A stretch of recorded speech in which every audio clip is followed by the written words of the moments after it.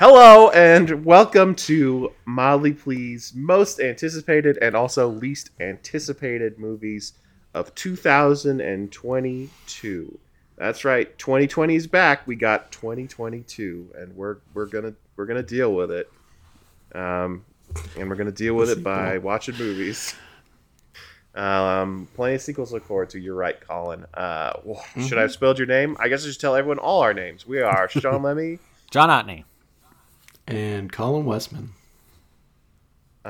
This is an annual tradition that we have maintained, probably also for at least 10 years, like the Mildly Pleased Awards, where we sit down, we talk about 10 movies that John and I are looking forward to each, and then Colin, because he doesn't want to do that, because that's like not hip enough for Colin, he throws shade at 10 other movies. I mean, it'd be boring if we all did our most favorite. You gotta have that contrast.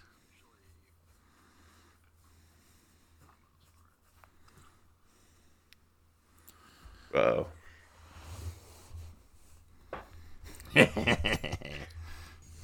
Yeah, your guys' picks are usually pretty hip and cool. You're probably going to hate like 5 of my picks.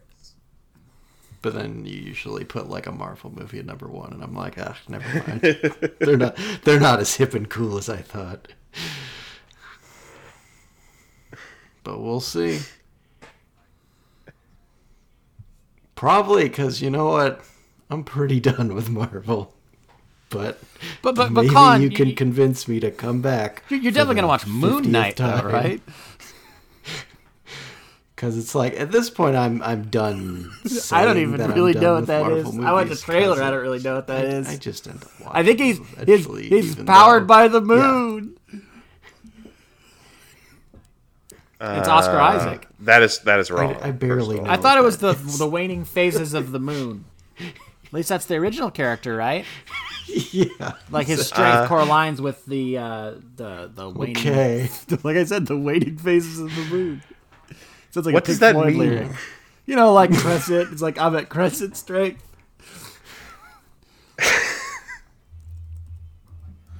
I'm probably going off of like a card that I looked at in the 90s.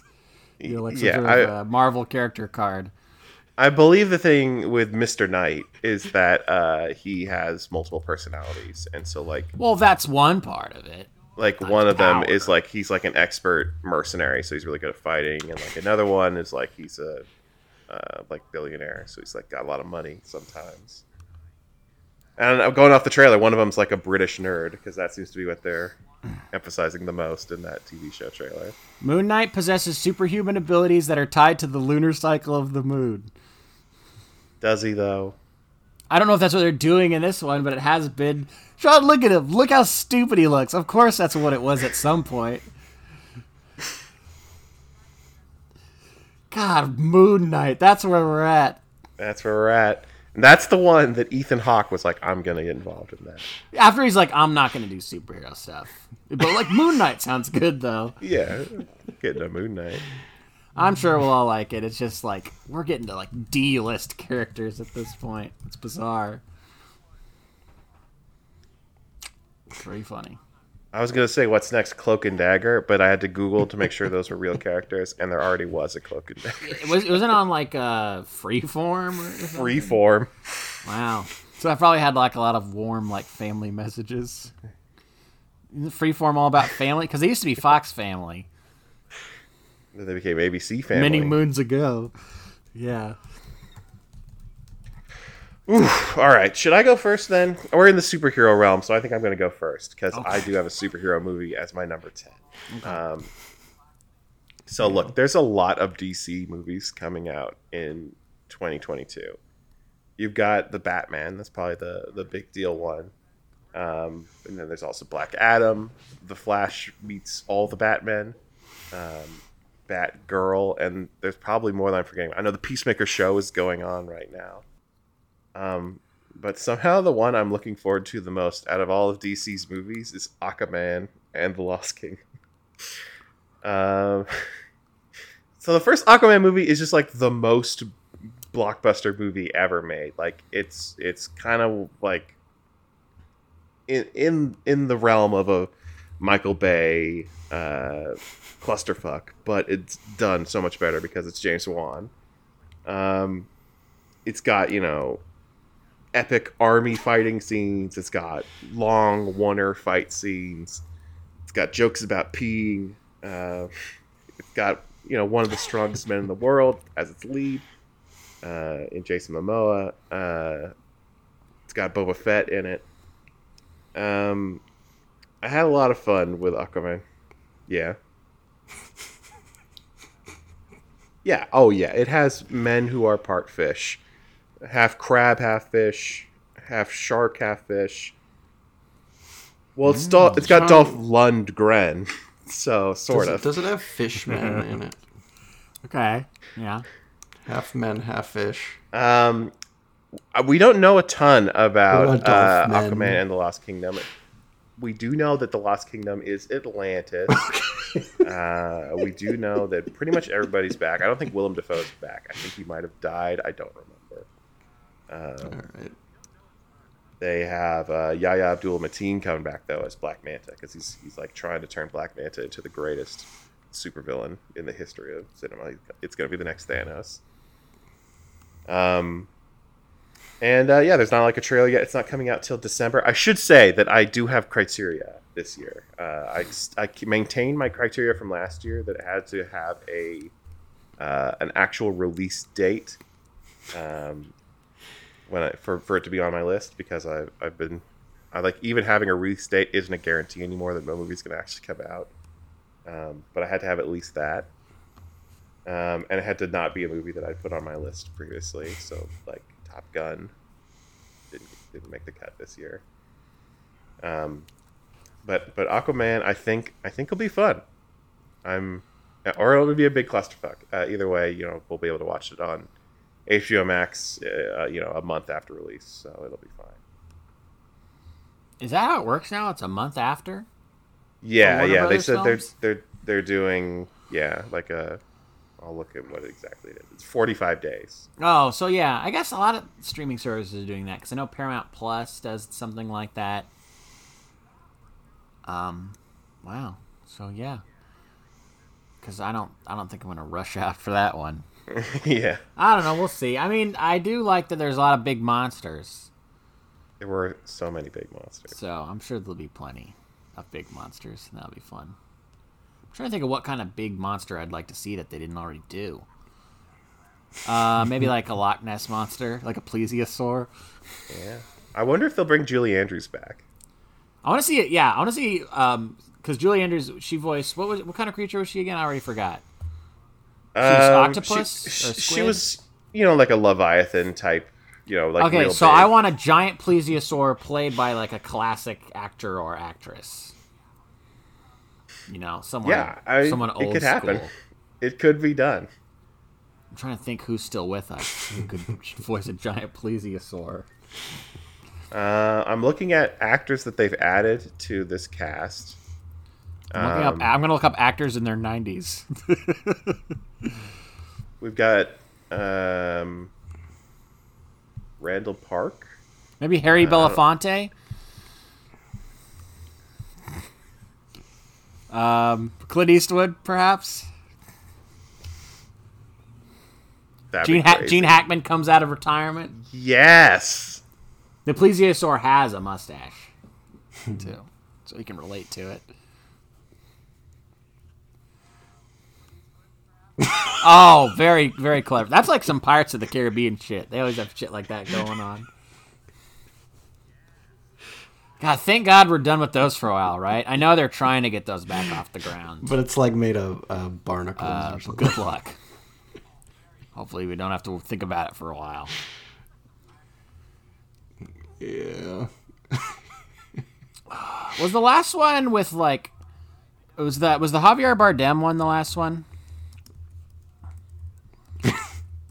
I think it was, right? Because the one before that was Penelope Cruz and Ian McShane. One?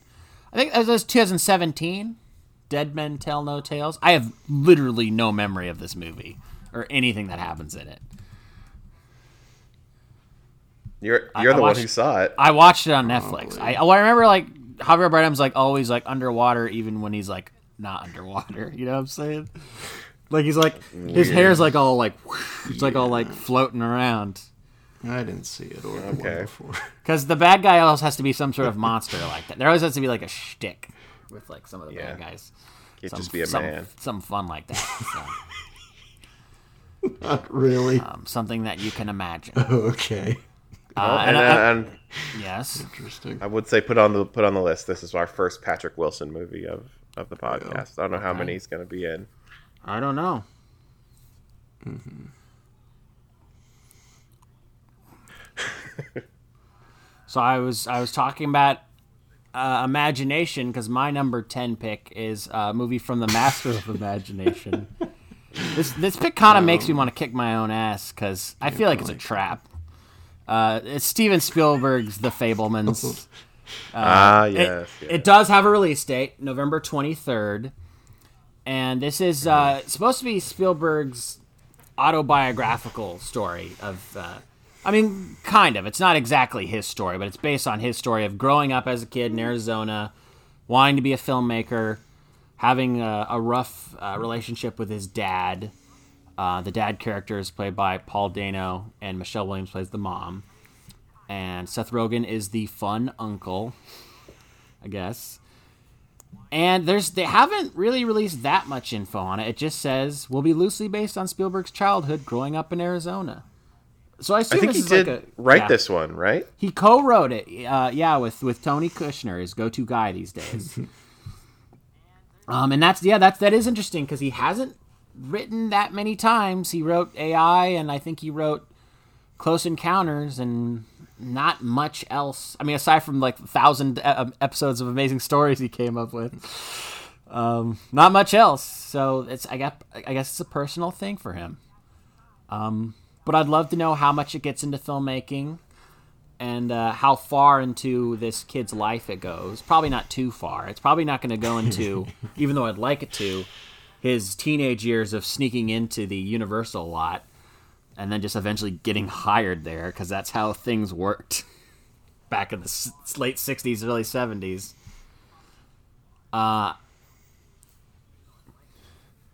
Or the time when he like ran into like naked Marlon Brando. You guys ever hear that story? It's a good one. Some like guy like sent him on like hey kid, go get this thing from this office over there, and like he knew Marlon Brando was in that office naked or something. I don't know what Brando was doing. I don't think so. But I would like to see that on film. But probably not. Aside from the actors I've named, it also looks like Judd Hirsch is up in this joint. Nice. I assume as a grandfather or a very old man. 86 years old. Yeah, I look forward to seeing what it's all about. Even though it sounds schmaltzy as all hell. It's called The Fabelmans, for Jesus Christ, God. Yeah. I'm sure Paul Dano will have some very funny, thick glasses. Because I think Spielberg's real dad was like some sort of very like smart computer guy. He like invented like microchips or something. Not the first one ever. But his dad has his own Wikipedia for his achievements in technology. Arnold Spielberg. He died in 2020, 103 years old.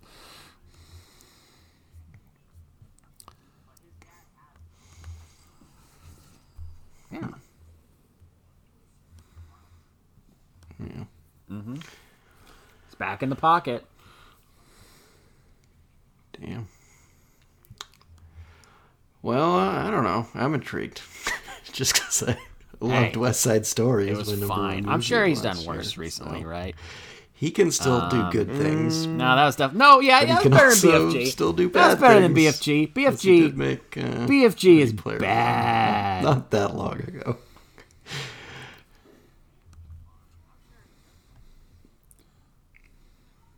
Like, of his recent movies? I don't know.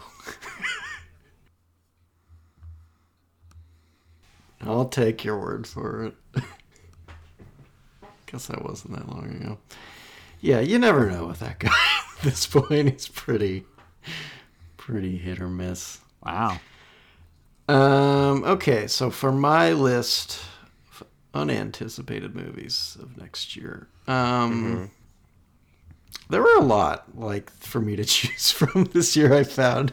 I think because there were just a bunch of movies that got pushed back, over the course of the last 2 years that didn't seem like sure things, so they weren't going to release them in theaters. Some of these may I can't believe that didn't make the list. But I feel like they will. So, like, some honorable mentions. About Mario? To, like, what if it's good?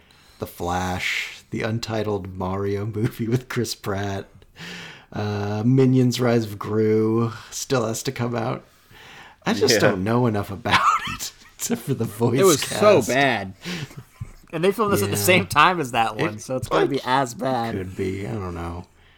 They're also doing Halloween Ends this year, too. Didn't sound like that last one was. Yeah, that's like barely a movie. Yeah. Exactly.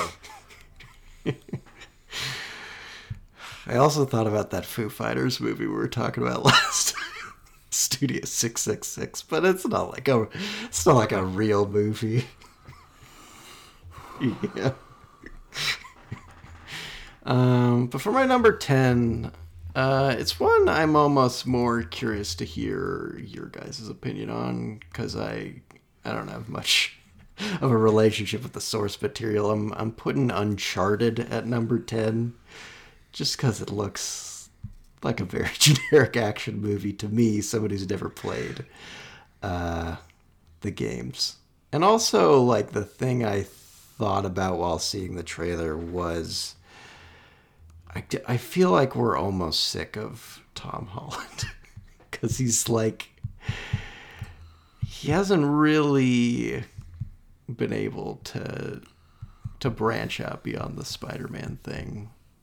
He can be a little bland, to the point where, like, I was way more interested in Mark Wahlberg in this trailer, who I hadn't seen in a while, even though it's like Tom Holland feels like one of the big stars of his generation, and Mark Wahlberg feels like, I played them all. The 15th most charismatic star of his generation, but somehow watching this. So my thing about Uncharted, which I love, I've played them all. I own them all. Anyways, you guys have played these games. The appeal of those games for me is like, it's like, what have you thought? It's Indiana about Jones, them, but you get to play. Them? You get to do these crazy stunts and crazy jumps and climbing. But, like, if you take away that part of the equation, like, what's the hook of Uncharted? It's like, it's Indiana Jones, but now, like, I don't know what's the selling point on this movie. Just like, remember the games and how those are fun. Yeah, he's more John McClane than Indy is. Like, he makes more jokes, and he's like in over his head more than Indy feels. So he's wisecracking Indiana Jones.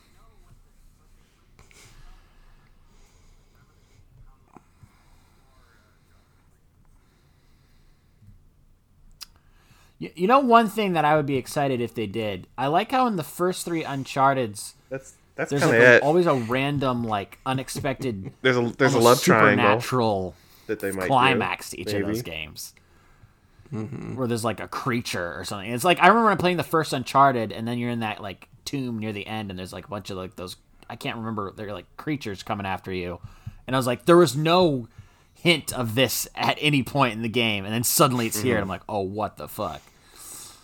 I hope they do something like that in this, but I don't think they will. I mean, this is a Ruben Fleischer movie. This is not going to be that ambitious. Plus, this movie was in like development hell for a long time, because wasn't it for the longest time it was supposed to be what's his face? The guy who yells, who did Silver Linings Playbook. No, the director of Silver Linings Playbook. It was going to be a David O. Russell movie for the longest time. I feel like back then it was going to star Mark Wahlberg, but he got like too old, or now he's got an old guy. Bradley Cooper. He does yell. Oh, that's funny. Oh, David O. Russell. David O. Russell. Yeah. Also, I mean, they fucked up a long time ago because this always should have been Nathan. That's what it says on Wikipedia. He finally aged out. Wahlberg was originally set to star as Nathan Drake when it was in development. They missed their window. I think they're just trying to find other vehicles for Tom Holland. Like they're trying to figure out. Sony's like, well, this guy brings in so much money with the Spider-Man movies. We must be able to use him for some other kind of franchise.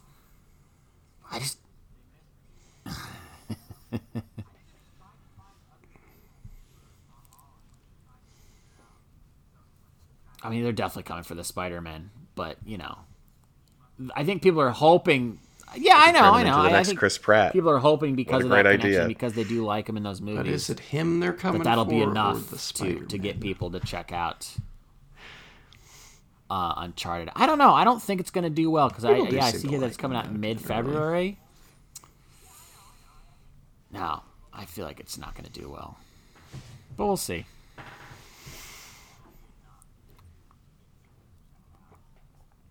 Definitely one I'm excited to rent. Yeah.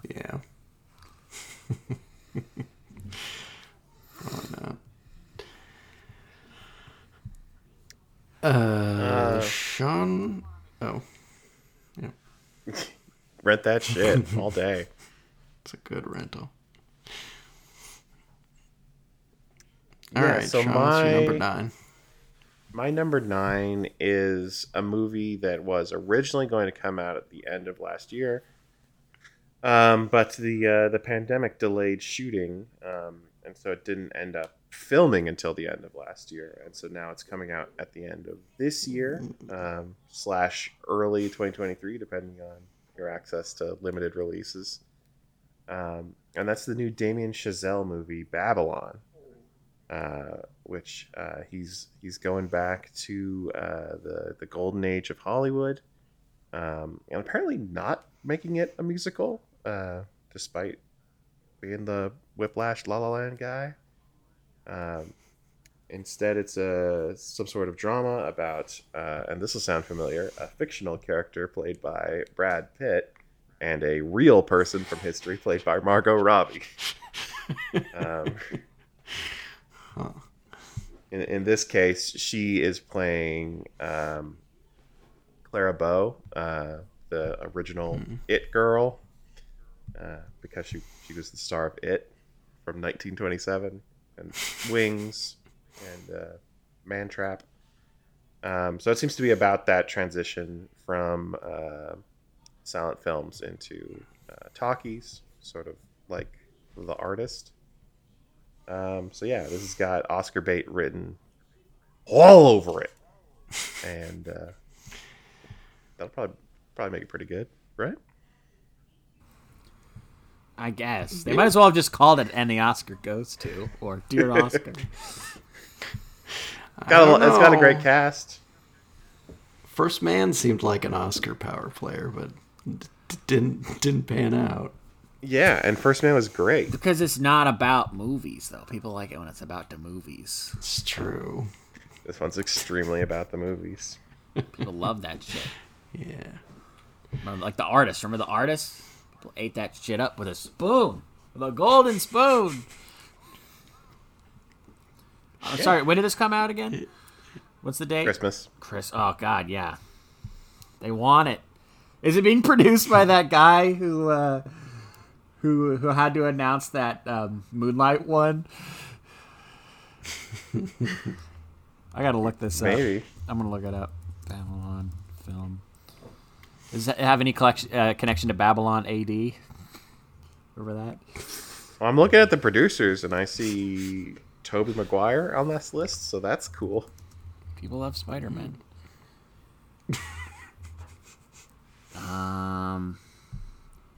I don't see that. That'd be a bummer. Bring that guy back. He's a great Oscar presenter. Iconic. He saved the day. Warren and Faye Dunaway were gonna just go with it. Yeah. God, that'd be so weird. if that guy hadn't announced that Moonlight had won. Oh yeah, man. Gotta be the biggest heist ever pulled off in Oscar history. That'd be a good heist movie where a bunch of people try to give a movie like an Oscar. But just imagine if all the La La Land people walk off the stage and then Steve Harvey has to come out and be like, a mistake has been made. A terrible mistake.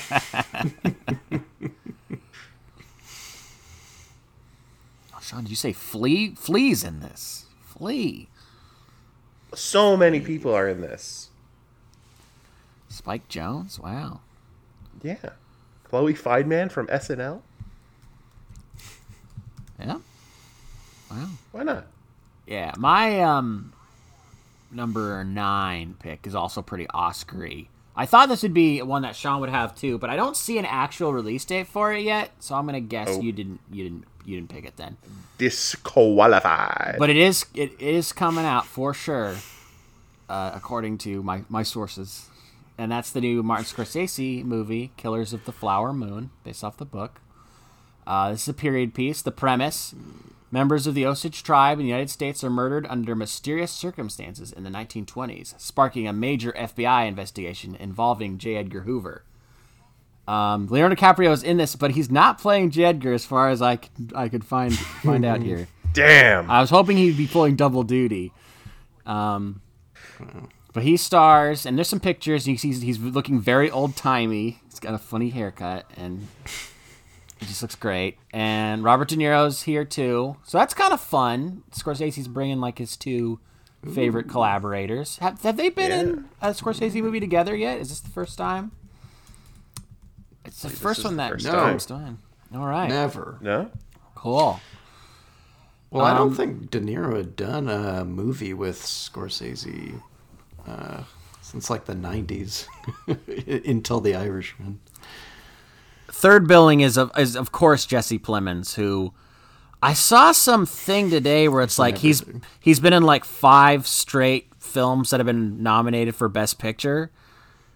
And if this movie is good and comes out in time, this would be like 6, because this sounds like something that the Oscars would love to nominate. Martin Scorsese, I assume epic, just the fact that it's a period piece and the budget's $200 million. What got nominated for Best Picture? This Jungle Cruise? What the hell are we talking about? Power of the Dog. He's in. Did you see it, Sean, with Benedict Cumberbatch? No. I mean, it's not nominated yet, but it probably will be. Yeah, those aren't out yet, but it could be. Yeah. For sure, it's absolutely gonna be nominated for Best Picture. I think it'll probably win Best Director too, but we'll see. Who else is up in here? A lot of Native American actors, which is good. I thought you were going to go straight to Brendan Fraser making his big comeback. Brendan Fraser, yeah. There was that viral video where there's that fan talking to him, and he's talking about how excited he is to be in the new Martin Scorsese movie. Now he's very nervous. That's nice. It's very charming. John Lithgow's here. Everybody you want to see. I think it's coming to Apple TV or something. So, is that the only way that Martin Scorsese can get movies made now? Is streaming services giving him obscene amounts of money? Well, that's the thing. He wants to make movies for obscene amounts of money. And it's an Eric Roth screenplay, who I generally like. It seems like he's pretty good at handling the epics. Obviously, he was a co-writer on Dune last year and did some work on Star is Born, so he's been keeping pretty busy these days. Sole screenwriter on this one. Yeah, I'm excited. Sounds like a real Colin movie. Robbie Robertson is doing the soundtrack by himself. That's cool. They're buds, I guess. Mm-hmm. Yeah. Nice. Yeah, that's fun. Marty's getting all his friends together towards the end of his career. Yeah. But he's still doing it. Okay, so my number 9 is one of 2 films concerning the the big comeback of Channing Tatum this year. He's back, sort of. Welcome back. He had a small role in Free Guy. Yeah, I know. I saw that in his recent filmography, but he kind of took a break from Hollywood. Yeah, that's right. Done that much the last couple of years, but he's doing a movie called The Lost City. Have you heard of this movie? Yes. Yeah, it looks basically like Romancing the Stone, but with a few tweaks. Sandra Bullock plays an author. She's a romance novelist. I'm not really sure why she ends up in the jungle. It has something to do with Daniel Radcliffe. He's an international criminal who kidnaps Loretta in order to find the Lost City. I'm assuming the Lost City is something in one of her books. Anyways, is it the Lost City of Zed? It's the Lost City of D apparently in this, which is that like Dick? That's pretty funny. Jesus Christ. I hope so. It looks, very silly. Anyways, Channing Tatum he's like the cover model for all of her romance novels. So he's like Fabio, basically. That's good. They should have given him like long flowing hair. He does have it in one scene. Oh, okay. I'm guessing it's just a wig. It's a wig. Gotcha. Because he doesn't have it in the rest of the movie, or at least the trailer. So they end up in the jungle, getting into hijinks, I assume. The end of the trailer, though, there's a guy who's like this adventurer type, and he's Brad Pitt. Wow. And I was like, nice. You know what? The movie looks kind of fun. I'm sure it'll be super stupid, but I like what they're doing. So yeah, that's The Lost City. You know why I know about this is for whatever reason I picked this year as the year I'm going to watch a bunch of Sandra Bullock movies because I've always been a fan, but there's so many of her movies I haven't seen. And then I saw that this was coming out. I'm like, oh shit! Well, if I guess I got to watch this too, right? Because this has got to fit into the marathon. But I think it's Paramount, maybe. So I can watch it on Paramount Plus maybe after that 45-day thing. I'm not seeing anything about a streaming release, but no, it will be in theaters in March. But yeah, and maybe who knows? Maybe we'll get to see some of these Sandra Bullock movies I'm watching on the pick. You guys want to see Speed 2: Cruise Control? It's got Jason Patrick, our guy. He gave it a go. Yeah. It's good for him. Than a lot of us can say. Yeah, absolutely. Props. Major Speaking props. of action movies set on a vehicle. Nice. My number 8 pick is Bullet Train, the new thriller from David Leitch. The guy who was one of the John Wick guys, and then he went on and did Atomic Blonde and Deadpool 2. Now he's back, and you bet your ass he's got Brad Pitt. So we're up to 3 Brad Pitts and Sandra Bullock. So much Brad. Oh my God, really? She's in this as well. Wow. The concept I think comes from a novel called Maria Beetle. It's about 5 hitmen who are all on a Japanese bullet train, and they realize that all their assignments are connected in some way, I guess.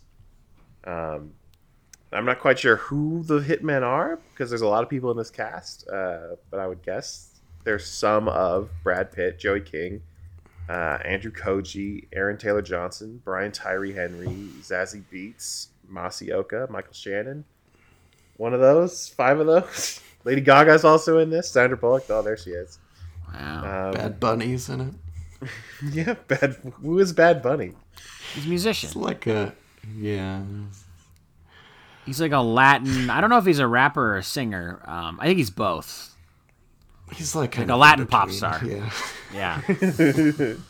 So is this like a Poseidon Adventure type thing? Is that why they have such an all-star cast? I mean, maybe. It seems hard to keep 5 protagonists going. Gotta kill some of them. Well, it is an impressive cast, and I gotta say, I do love a movie called Bullet Train. Yeah. It's a really great title. That's good. I would love for something like this to be good. It sounds fun.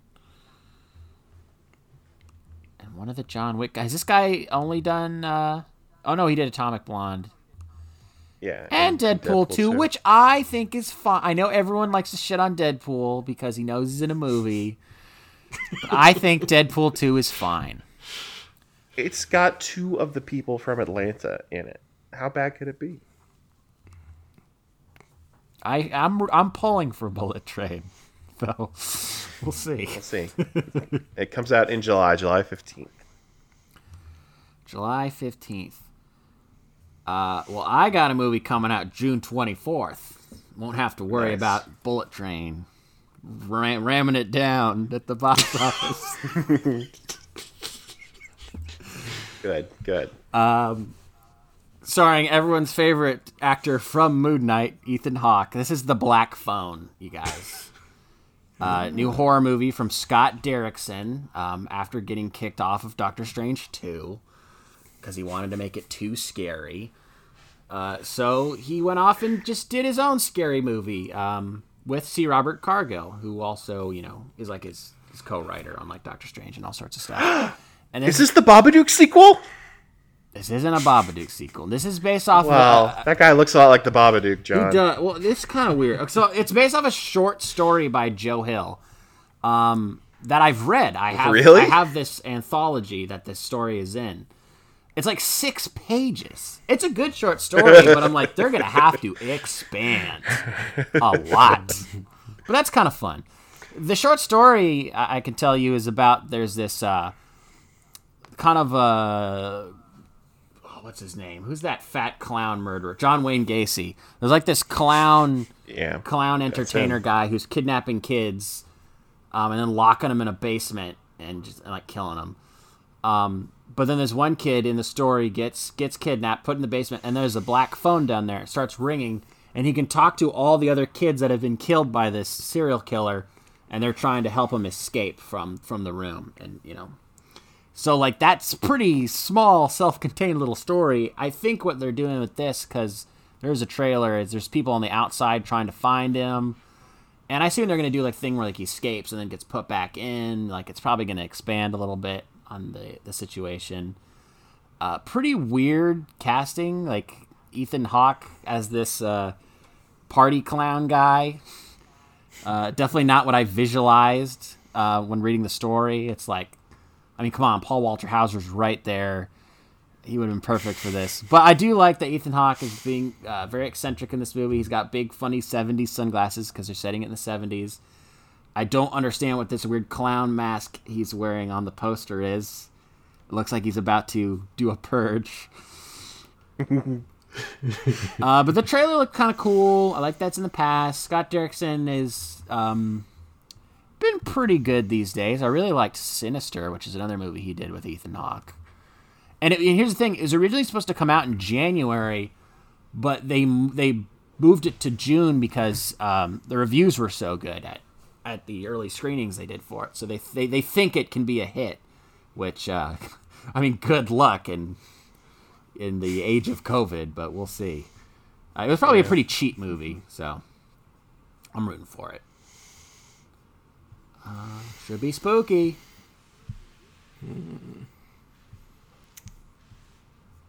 All right, so my number 8 is the second piece of Channing Tatum's big comeback in 2022. Oh, how dare you, Colin? How dare you? What? Are you looking forward to the movie Dog? Is that what you're telling me? Yeah, I can't believe you're putting the feel-good movie of the year on this list. Remember when we talked about when this movie was like first announced, and we talked about it on I believe it was our White House Down episode of the pick? Mm-hmm. Yeah. Because back then the premise was like Channing Tatum's character and his dog have to haul ass to the Pacific Coast. And I was shocked that somebody had written in the Wikipedia, have to haul ass. You know, John, I think you'll be pleased to know that on its IMDb currently, the plot synopsis says Briggs, who alongside his companion Lulu, a Belgian Malinois, I don't know how to pronounce that. Anyways, they haul ass down the Pacific coast. They're still hauling ass? Friend and Handler's funeral. Nice. They're still hauling ass. At least on IMDb. I think they changed it on Wikipedia to They did. I'm on the Wikipedia, yeah. Plot synopsis. Hell yeah. I'm all about a movie that's about hauling ass. They're still hauling ass. Honestly, I watched the trailer. They don't seem like they're hauling ass that much. It seems like they're pretty happy to get into hijinks. But, you know, everyone has their own definition of hauling ass. You know, there is another funny thing that used to be on this Wikipedia that's not anymore, because I remember Sean brought it up, that there is, or maybe you brought it, I can't remember who brought it up, but it was like, on such and such date, Channing Tatum cast himself. That's right. Oh, right. Yeah. They got rid of that. He made a good call. Wow, this is coming out the exact same day as Uncharted. This is so fucked. They're going head to head. Oh, he's not solo directing it. I thought he was solo directing it. They didn't trust him. He's co-directing it. Yeah, but the weird thing is the other guy directing also hasn't directed a movie before. But he's got a lot of producing credits. Produced. Looks like he worked on the Magic Mikes and other Channing vehicles. Ooh, did he work on Gambit? I mean, he's not credited because that movie. Well, doesn't no one can exist. be credited. Yeah. But maybe. So I don't know. Maybe you're right, Sean. Maybe this just looks like harmless fun. This looks stupid. This looks like shit. Yeah, I mean, you know why? It's shit. It's called Dog. Wow. It's called Dog. They really worked on that one. Because they know what's going to sell it is the fact that it has a dog. Oh. And the tagline is, a filthy animal, unfit for human company, and a dog.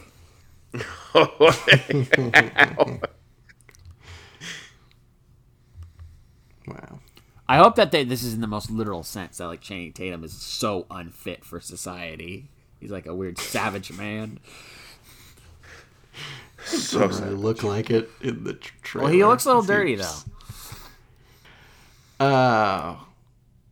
So I guess it's your number 7, Sean.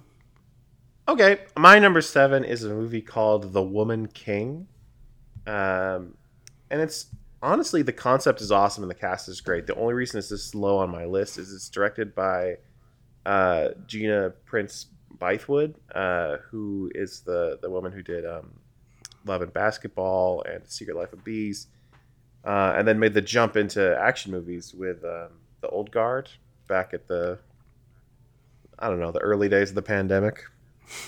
That Charlize Theron movie where she's an immortal mercenary,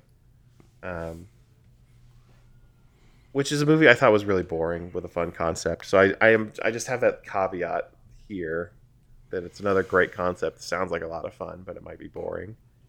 In this case, it's I think a historical epic. I don't think this is modern day based on the premise. Set in the kingdom of Dahomey, which is in West Africa. It's the story of a all-female military unit that is led by Viola Davis, who's their general. And sounds like they're gonna just go kick some ass.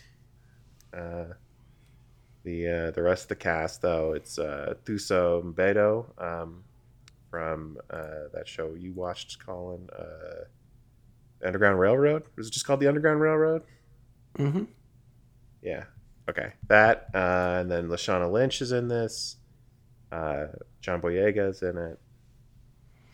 It sounds cool. Apparently they've been working on it for a while. They have pictures of Viola Davis talking about it in like 2018. So it's pretty incredible. And it'll finally be out in September 16th of this year. Woman King will be in theaters. And it's a Sony movie, so I'm sure we'll get a lot of marketing and a really delayed streaming release. Cool. All right, so we're on 7? Yeah. Okay. My number 7 does not have early state, which I'm sure Sean is pretty skeptical already. But it is an A24 movie, and I love picking A24 movies. Yeah. They make up most of my lists. And this is the latest from Ari Aster. We love him. His new movie, Disappointment Boulevard. There's not much on it. It's got a huge cast, but before I get to that, the film is described as an intimate, decades-spanning portrait of one of the most successful entrepreneurs of all time. Ooh. Ari Aster has described it as a 4-hour nightmare comedy. Oh, God. Comedy? So it sounds like he's really going to test our patience on this one, test the limits of what we can take as an audience. Damn. I didn't think this one was initially horror, but it says on the Wikipedia comedy horror, and I've seen some of Ari Aster's short films, and even his ones that aren't quotations horror are incredibly disturbing, so I'm pretty sure that's just his wheelhouse. This is going to be horror whether he wants it to be horror or not. But Joaquin Phoenix is starring as the businessman.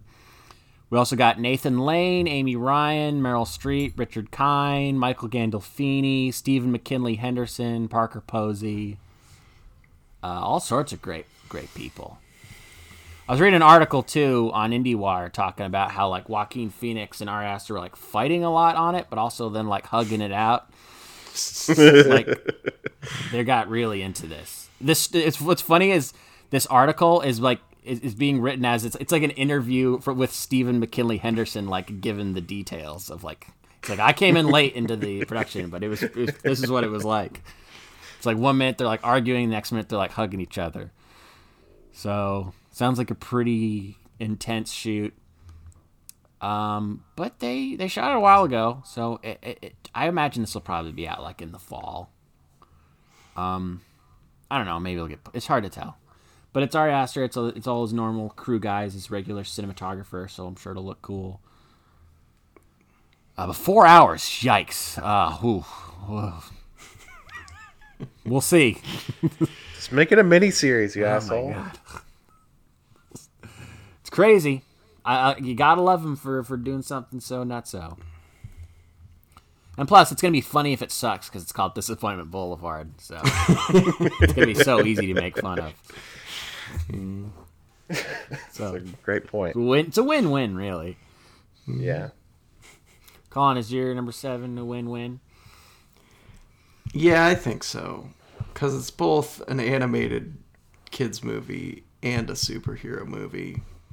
A DC movie Sean forgot to mention earlier in the podcast. It's DC League of Super Pets. Of course. What the fuck is that? It's a movie about Superman's dog, voiced by Dwayne Johnson. He's playing Krypto. What? Yeah. But he's playing Black Adam this year. Yeah, so the man needs to make money. He doesn't have enough of it. I guess Oscar Isaac is in Spider-Man and also Moon Knight. Yeah, there are no rules anymore. You can be in as many superhero things as you want. We mentioned this that's what briefly most on the, movies are. on the Mildly Pleased Awards. Yeah. Sean, do you remember who's playing Lex Luthor? No, I don't. I barely remember what this is. It's Mark Maron. Ah. I'm laughing already. Also, it sees Dwayne Johnson and Kevin Hart teaming up because Kevin Hart is Ace the Bat Hound. Ace, Batman's dog, Ace. Yeah. It's weird in the trailer they don't make it seem like all of the pets who are part of Krypto's team are other superheroes' pets. But I guess looking at the Wikipedia page, I guess they are. But maybe it says they later become like the Flash's and Wonder Woman's and Green Lantern's pets. So I don't know. what's going on here. I did notice it's based on the DC Comics superhero team Legion of Super Pets, which has a horse in it, which it doesn't look like it's making an appearance in this movie, but you never know. Maybe there'll be a cameo from Comet the Super Horse. Is he like dressed like another DC character? Because after this, you have Superman's dog, you have the Batman dog. Is the horse like dressed like Hawkman or something? No, he's just dressed like a horse with like a Superman cape, basically. You've got to see the picture. All right, hold on. You should look at the Wikipedia page. Super horse. That's his name. There's a monkey. There's also a monkey. Wow. There's a monkey in pajamas. A cat named Streaky? Oh, he's got a lightning bolt. He's like the Flash. Yeah. So I kind of wish this was more like it was a closer adaptation of Legion of Super Pets, but oh well. I wish this was live action. Missed opportunity. Yeah, Super Horse looks scared to be there. He's like, I don't know what we're doing. Can you imagine if you're like gonna fall off a building? You're like, oh god, somebody please save me, and it's the fucking Super Pets. Like, oh shit. I don't know if they save humans or if they just save other pets. Ooh, they should take on Tiger King, right? Yeah. That's coming out. I think that's like a mini series though for Peacock. Oh, like the Yeah, the Tiger King show. Version. Yeah. I'm really sad that Super Horse. I see that why this is on your least anticipated now. Unless every single. Colin, they haven't announced who Keanu Reeves is playing. What if he's going to play Super Horse? That'd be great. Every single animal on the list on the Wikipedia page for Legion of Super Pets is funnier than the ones that are in this movie. Well, they're all Beppo the Super Monkey, Comet the Super Horse, Streaky the Super Cat, Detective Chimp, Bat Cow, Flexi the Plastic Bird, Clay Critter, and then just something called Titus. It doesn't say what animal he is. So it looks like on the cast listing, there's a lot of actors they've not announced who they're playing. I bet a couple of these might show up. They better. Or else, what the fuck was? Because I see like Kate McKinnon's in this, Keanu Reeves, Ben Schwartz, Jamila Jamil. None of their parts have been announced. So fingers crossed that we get to see Super Horse and to find out what Titus is. I'm gonna Google Super Pet Titus. Looking at pictures of Streaky the Super Cat is my new favorite hobby. I love him so much. He's so good. He's so funny. Everything. Why is this cat flying through space? Sean, Titus is just another dog. Aww. He's one of Bruce Wayne's dogs. He's a Great Dane. His abilities are being a good boy and being Damien's emotional support dog. Who's Damien? Damian Wayne? That's Batman's son. Okay. I love that his abilities are being a good boy.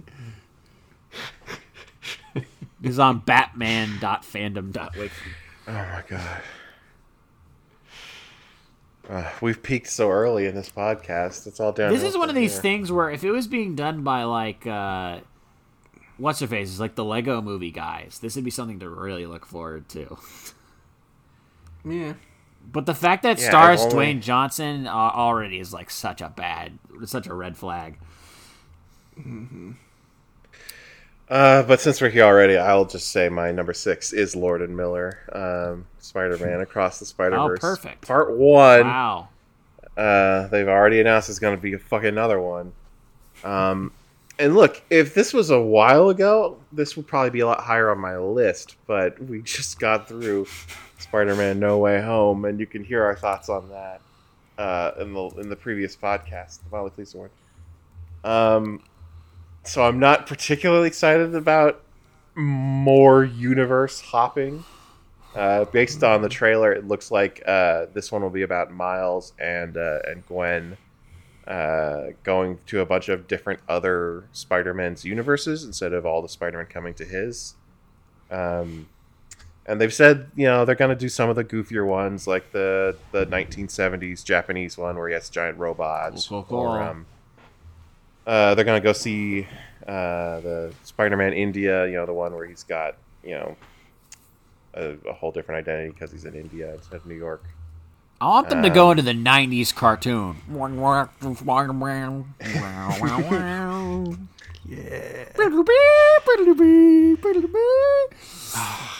I feel like I was looking it up recently, and I was like, wow, someone cool played J. Jonah Jameson. I don't remember who it was. I'll look it up. Oh, that's interesting. 90s cartoon, J. Jonah. So yeah, this also has Oscar. Really? Yeah. Wow, Ed Asner. Hell yeah, it's Ed Asner. Fuck yeah, he just knows. He has so much experience with that particular profession. True. Yeah, he's a lifelong newsman. Yeah. I was just going to close out by saying there's the added weirdness of, like I said, Oscar Isaac is coming back as Spider-Man 2099, and also Haley Steinfeld just finished up being the new Hawkeye. So lots of double dipping going on with the Sony Marvel versus Marvel TV. I guess they've just run out of actors finally. I think it's just that's mostly all there is for big movie stars to do. That was just do superhero movies.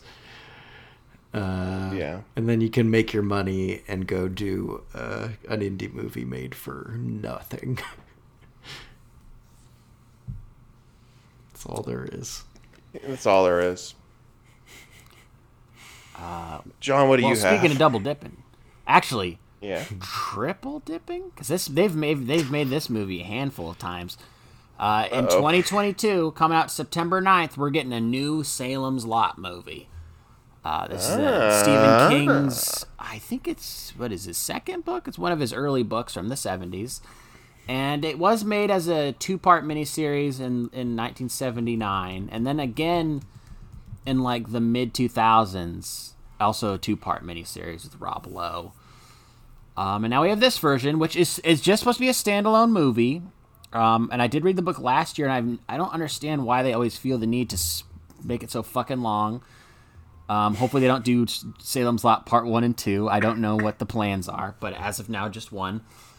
And this is it's a pretty simple story. It's about I guess you guys can probably guess what the main character does in this book. It's a Stephen King book, so going to guess, is he a writer?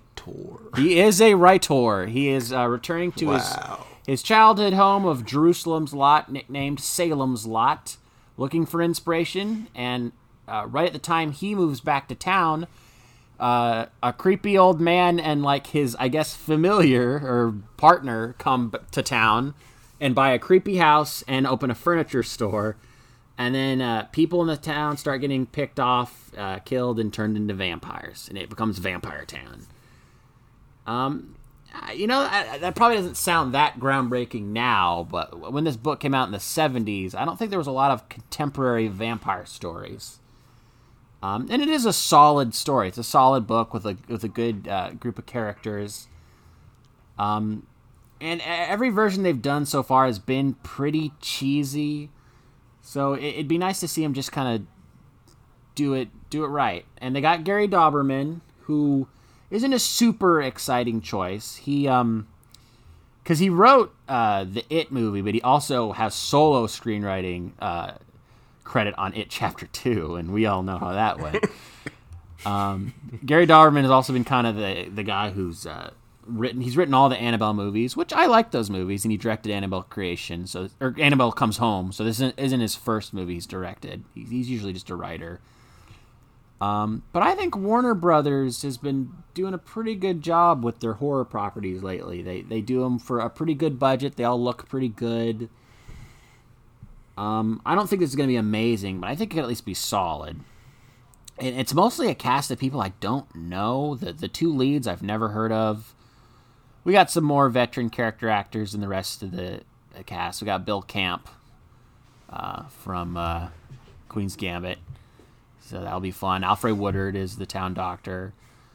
And as the two creeps that move to town, you got Pilo Asbeck as the assistant, and as the main vampire guy, you got Bill Sadler. We love some Bill Sadler.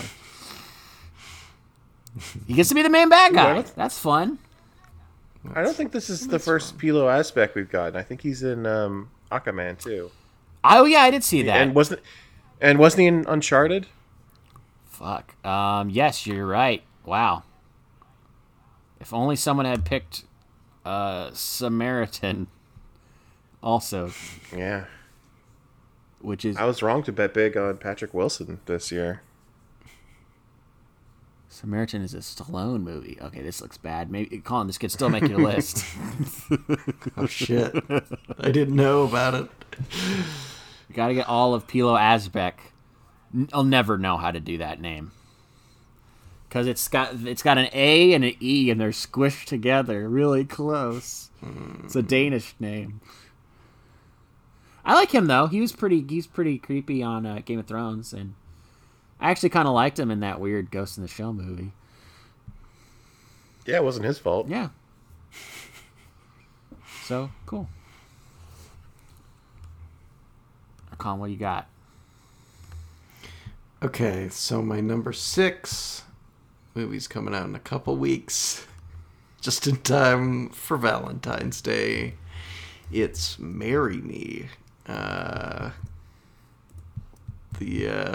Jennifer Lopez, Owen Wilson movie where Jennifer Lopez plays a pop star, and she's going to get married at one of her concerts. But then her husband, who's also a pop star, gets caught cheating. And so Owen Wilson, who's just like some guy who doesn't even know her music, goes to the concert. And she's like, I'll just marry this guy. Because he has a sign that says "Marry Me" on it. Yeah, I actually know a little more about this if you want, Colin. Oh, please. Go ahead. So it's based on a little-known webcomic, which is fucking bizarre. And the premise is that Owen Wilson, he doesn't even know who her songs or anything. He's just there with his friend, who's being played by Sarah Silverman, and Sarah Silverman is the one who has a "Marry Me" sign, and she has to, in the webcomic, go away to go pee in the bushes, and so Owen Wilson just is holding her sign at that moment. Okay. And Jennifer Lopez is like, let's do this, man. Yep. It doesn't look good, but much like The Lost City, it almost makes me a little happy to see stupid movies of this ilk actually getting released. I just feel like we saw nothing of this middle budget schmaltz coming out last year, because who knows if they're still profitable. But yeah, it just looks like harmless corny material that probably won't even be a great date movie considering the state of the pandemic for Valentine's Day. But well, it is going to be on Peacock same day. Ah, yes, that's true. So maybe, people will watch it at home if they're that bored. I saw a funny comment that someone said this movie looks like it's from 2005 in the execution and the overall premise. Yeah, it's got big, Made in Manhattan vibes. But like you're saying, there is something weirdly comforting about, a comedy movie coming out that's got, big stars in it that's getting, a good amount of promotion. Because, just when you think comedy's dead, I'm not saying this is going to save comedy or something, but yeah. I like to see that people are trying to make stuff like this. You say big stars. There are also people who are in their 50s and barely able to make a movie like this. I mean, Richard Gere was romancing women in the 90s, and who knows how old he was in the 90s. No one knows. I see Jimmy Fallon as himself, so always good. He's in the trailer. Oh, I didn't see the trailer. Should I see the trailer? Yeah, I think so. It'll make you feel good, I guess. It'll make me feel emotions. Yeah, All right. It won't make you want to see the movie though. But Okay. you know. I mean, it's same Can day you guys- on Peacock. Can you guys explain to me who Maluma is? I don't know. Looks like he's a musician. Yeah. Colombian. I wonder if he's sings in Spanish or something. There's a lot of popular Latin pop stars these days that I'm not super in the know on. So I don't know how big maybe he's a huge star and I just haven't heard of him. Well, he's the third name on the Yeah, poster. as if everybody knows who that is. So I guess I'm out of the loop. Good for him. Well, John, I bet you're in the loop on my number 5 because it's the new Robert Eggers movie, The Northman. Yeah. Probably Northman. No, I'm gonna go with Northman. Northman. He seems to be making his push to do a slightly bigger movie than the more intimate types of films Robert Eggers has done previously with The Witch and The Lighthouse. This seems to be a kind of a sprawling epic with being I guess decade-spanning tale of revenge, starring Alexander Skarsgård, who's an interesting choice to play your hero these days because he's on a real hot streak of playing the asshole in movies and TV shows. I mean, last year alone, he was in Succession, Passing, and Godzilla vs. Kong as the biggest dick in all those movies. But here he's out to avenge his dad, who is, of course, Ethan Hawke, the year he's cashing in. It looks pretty fucking intense and pretty cool going off the trailer. And it's coming out in April, so it's actually done, ready to go probably. So yeah, I'm really looking forward to it. Should be sweet.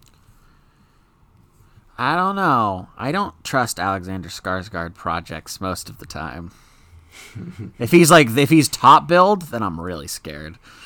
Yeah, I feel you. It's not his fault. It just, I don't know. It's a bad omen. But Anya Taylor-Joy's back. Willem Dafoe's back. You got Kate Dickie up in there. She was in The Witch, right? Yeah. Ralph Ineson credited. They don't have a role on Wikipedia yet, but he was in The Witch. They're all there. It just also has Alexander Skarsgård and Nicole Ethan Kidman. Hawke, Bjork, Willem Dafoe as the fool, as Heimer the Fool. That sounds like a great part for him. Yeah. Oh, nice. It's got the mountains in it.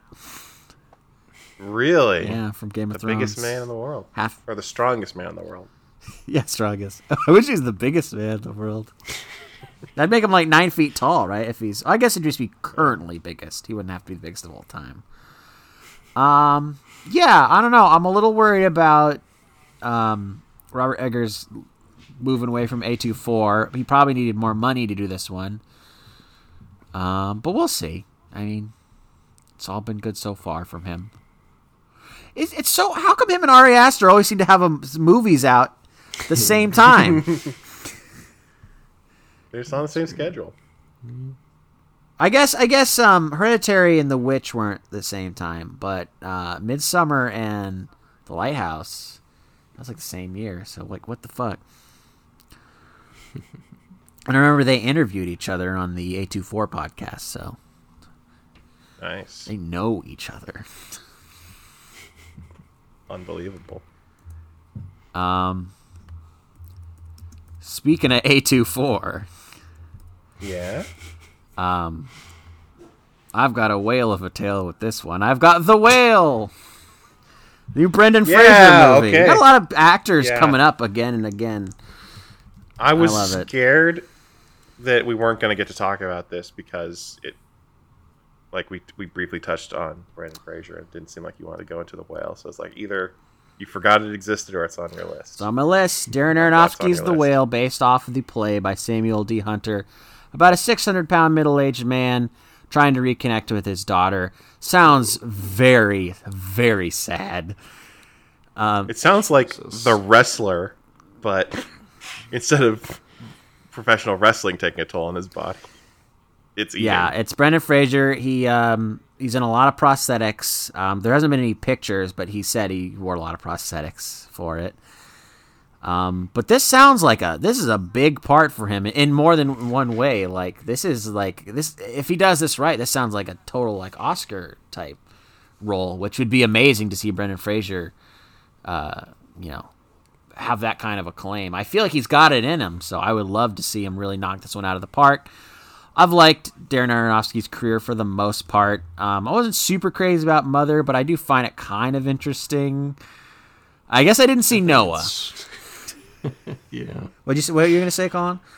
Oh, I think it's real interesting. Mother, it's a very hard movie to like, but like so much weird shit. Well, my thing is like I really liked Mother for 30 minutes, and then I was just like, this is too loud. There's like so many people running around screaming on the frame.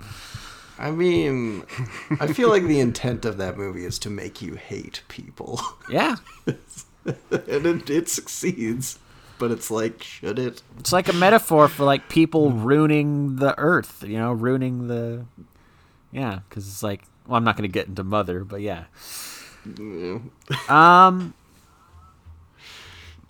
But no, I mean, I like the fact that this is like this is based off a play. It's a very like isolated. It's like a small story, despite the fact that it's about a 600-pound man.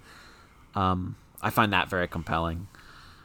Yeah, man. I mean, someone who's 600 pounds, can they even walk at that point? Not well. I really don't know what to expect. I don't know that much about the play. But yeah, Brendan Fraser, Sadie Sink is the daughter. I think she's on Stranger Things. Hong Chow, who's in Downsizing. Yes. Samantha Morton, Ty Simpkins. Watchmen. Oh, yeah. And yeah, they finished it like back in April 2021. Supposedly it's coming out this year. So yeah, we'll see. Looking forward to it. Brendan's back. Welcome back. It is probably good for Aronofsky to be teaming with A24, because it was bizarre that Mother was put out by like Universal or that is weird studio. I can't remember, but yeah. He's just too weird. He needs an art house studio for sure. Yeah. Okay, so my number 5, I don't even got much to say about it. It's just like, we're stuck with these movies. They're there. Number 5 is Fantastic Beasts: The Secrets of Dumbledore. Yeah. Next installment of the Fantastic Beasts series. It says here that there are 2 more in development. 2 more, God. It's like one was enough, I think. I didn't even see the second one. John, do you think you'll see this movie? I can't rule it out. Yeah. It would be dumb of me to rule it out, but I'm not looking forward to it at all. And also, J.K. Rowling writes these. Fuck J.K. Rowling. So, yeah, the odds are looking pretty bad. I feel like my big takeaway from the first Fantastic Beasts is that she's not a very good screenwriter, and it's probably the reason those like the original Harry Potter movies are good, is because it wasn't her adapting her own material. But oh well. I do want to remind people that the last maybe half hour of Fantastic Beasts: The Crimes of Grindelwald is the most batshit insane filmmaking I've ever seen in my entire life. It's the weirdest ending to a movie of all time. Like, this has Johnny Depp smoking from a magical hookah, and he sprays it out for the audience to watch his sneak preview of World War II. It's bonkers.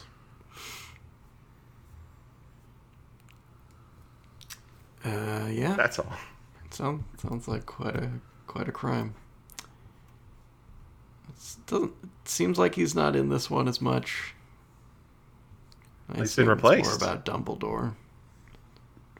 Do you not know this? He's been replaced. Okay. So Colin Farrell started this role, but then at the end of the first movie, like, actually, it's Johnny Depp. Oh, that's right. Yeah. And now in the third one, because Johnny Depp got canceled, that role has been taken over by Mads Mikkelsen for some reason. Mm-hmm. Okay. Weird, because Amber Heard's still in Aquaman and the Lost Kingdom, but I guess Fantastic Beasts stood to make more money or something. So Johnny's out. Now we have Mads Mikkelsen. An upgrade, for sure. Yeah. But a weird thing, a weird situation. The actors play this character now in 3 movies. So is David Yates just going to make Harry Potter related movies for the rest of his life? Because I'm looking at his filmography, and since 2007, he's only made one movie that wasn't related to Harry Potter, and that was The Legend of Tarzan with Alexander Skarsgård. Alexander Skarsgård. Cursed Project. God, and he's going to do 2 more. I'm on his page. Yeah, he's doing the next 2. He's going to be doing like 20 years of Harry Potter movies.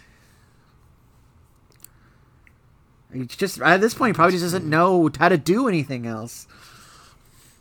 That's all he knows is Harry Potter movies. Yeah. I mean, that just shows what a creative rut the Wizarding world has run into. Yeah, can't they do like, like how the Mission Impossibles used to mix it up, but like, we're going to get John Woo to do this one. Like, why don't they get John Woo to make the new Fantastic Beasts? That's literally what they did for the first, well, not the first 2, but for 2, 3, and 4. Yeah. They all had different directors. Used to be a thing. Very different takes. Mm-hmm. Or like how they do with James Bond. Like, well, David Yates can get it done. Clearly, he every gets time James Bond but brings like, someone back, it's a mistake. It might, pump some life into this thing if you got someone who a little different to make one of these. Like what if Danny Boyle made one? Get Ewan McGregor up in there. It's funny, his addition doesn't excite me anymore. Seems like he's already in one. Oh yeah, and Ezra Miller's in these. Is he canceled too? No. I don't know why. It seems like he should be. Because he's got that whole Flash bullshit. Yep. So that's coming out this year. Oh, that's right. Flash meets all the Batman. Is that what happens? That seems to be the plot of the Flash. I think it's supposed to have Keaton and Affleck. Oh, shit. Multiverses, man. Can't get enough of them, including in my next pick. The only multiverse I'm actually excited about. Everything Everywhere All at Once. The new movie from the Daniels, who I've never actually seen anything they've ever done. They did that movie, Swiss Army Man, and then also The Death of Dick Long. I think John likes both of those. I've seen both of those. Yeah, I like both of them. They're both fine. I like Dick Long better. This movie definitely looks like their most promising outing yet, though. I'll say that. Yeah. So this was going to be the third of the Michelle Yeoh Awkwafina cinematic universe until she unfortunately had to depart the project. But we still have Michelle Yeoh starring as a lady who, going off the trailer, is just trying to pay her taxes, but somehow gets caught up in multiverse shenanigans and finds out that she exists in a bunch of different universes, including ones where she's, the badass Michelle Yeoh role you expect, and other roles where she's just like a mom. and an ordinary person. So that sounds interesting. The trailer's just a lot of fun. It's got a Dave Bowie song. I'm into it. Sean, did you see who's playing Michelle Yeoh's husband in this? I didn't know. I had to look into it because I was like, I recognize that voice.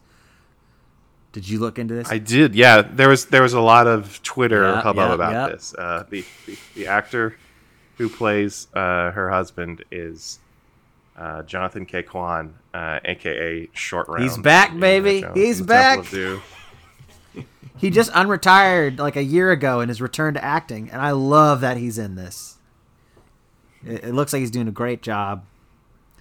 I think it's a fantastic trailer and it's a fantastic idea. The only reason I didn't put it on my list is I have a feeling, I was like, this has a David Bowie song in it. This is absolutely going to be on Sean's list. And also, I like the Daniels, but I feel like they haven't quite really nailed it for me yet. But like I said, I think this is going to be the one. I think this is what they've been working up towards. Yeah. I definitely like that they have big Michelle Gondry energy, I think, in their style. Yeah. So, no, it looks great. I didn't really look at the cast either. Yeah, this is a good cast. It's got James Hong, the actor with the most credits of anyone. Still doing it. 92 years old. 92 years old. You got Jamie Lee Curtis, Jenny Slate. And it comes out in March 25th is our wide release date. So, should be pretty sweet. Produced by the Russos, which is interesting. Well, they love these sorts of shenanigans, don't they? They love when people fight, I guess, and they love multiverses and shit. Mm-hmm. No, it looks fun. I'm very much looking forward to this. I mean, it's A24. How could I not be looking forward to it? And the poster's a bunch of googly eyes. It's great. Yeah. Oh, it's so genius. They can just buy googly eyes and then slap on stuff and sell it as merch for the movie. Oh shit! I gotta go. We're at 4, right? Bye, John. Yeah, that is correct. This is my first pick where I'm like, this has got to be on Sean's list too. So I'm sorry if this is gonna ruin your chance to talk about it, but I got Thor: Love and Thunder on here. Hell yeah, dude. Which we don't really know much about. Actually, does it have a release date? It does, July 8th. Everyone's talking about Natalie Portman's going to be like female Thor, and rumored to be jacked. Who knows? Well, there is concept art of her costume, and she looks enormous. Like, if she looks this jacked in the movie, it'll be amazing. I mean, the title's great. It's called Thor: Love and Thunder, and it has like a very like late 80s, early 90s like heavy metal vibe. So I'm hoping that ties into it somehow. I don't know. We got Christian Bale as the villain. Yeah. Are you hoping that the 80s metal singer Thor will show up in a cameo? If John Mickle Thor, and I know that name off the top of my head, shows up, I will be so fucking happy. And he does his song Lightning Strikes. Or if they have the song Lightning Strikes, I will die. Lightning strikes again. I probably won't have that song, but that would be pretty great. Yeah, Gore the God Butcher, played by Christian Bale. That's fun. And you got the Guardians, and even though we all hate Chris Pratt for the most part these days, I still like him as Star-Lord, so I'm still on board. I don't think I hate Chris Pratt. I think we're just annoyed. We're tired of him, right? It's like how I feel about Ryan Reynolds, where I'm like, okay, I get it. You know you're in a movie. Well, let's move on. I hate Chris Pratt the same way Chris Pratt hates gay people. It's like, maybe. Like just a minor annoyance, but like... Yeah. God. Okay.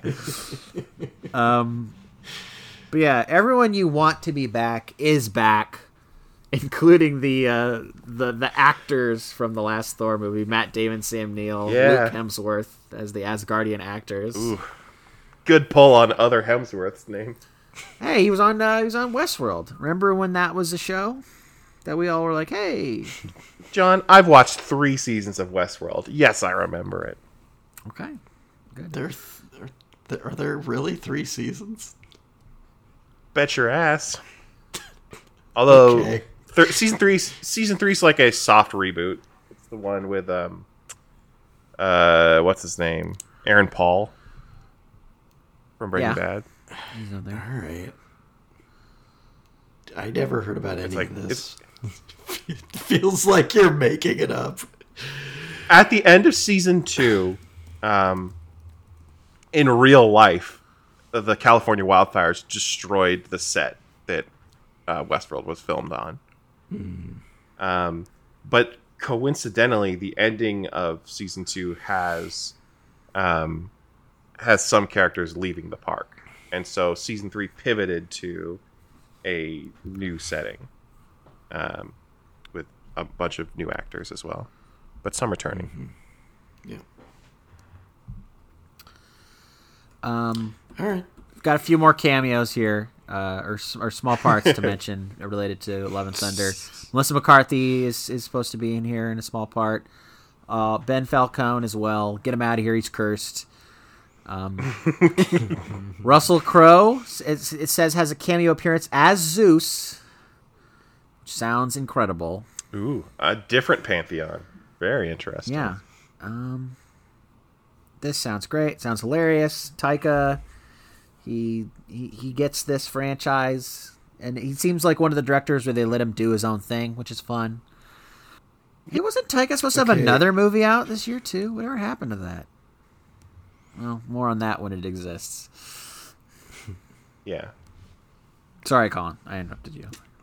Oh, I was just going to say, I think I figured out why it feels like Westworld Season 3 never came out, is because it came out March 15th, 2020, which I feel like is the weekend that the planet shut down. So I think everyone had other things on their mind. I was watching Westworld while everyone else was watching Tiger King. That's why I have this one weird disconnect with pop culture. Yeah. Okay. It all makes sense now. So my number 4 is one I'm sure John will have plenty to say about. It is Texas Chainsaw Massacre. Just Texas Chainsaw Massacre. Chainsaw is one word this time. It was 2 words in the first movie, so it's different. That way wow.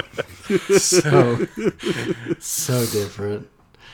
Looks like this one is intended to be a direct sequel to the original Texas Chainsaw Massacre. Then why does it have the name of the original?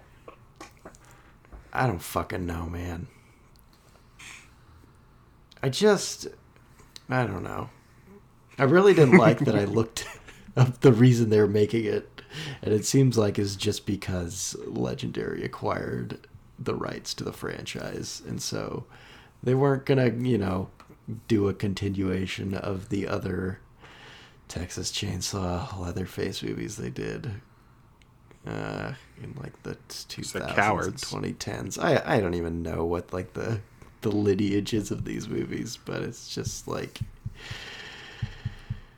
it's so weird that we're now getting into a like horror franchises being rebooted for the 3rd time.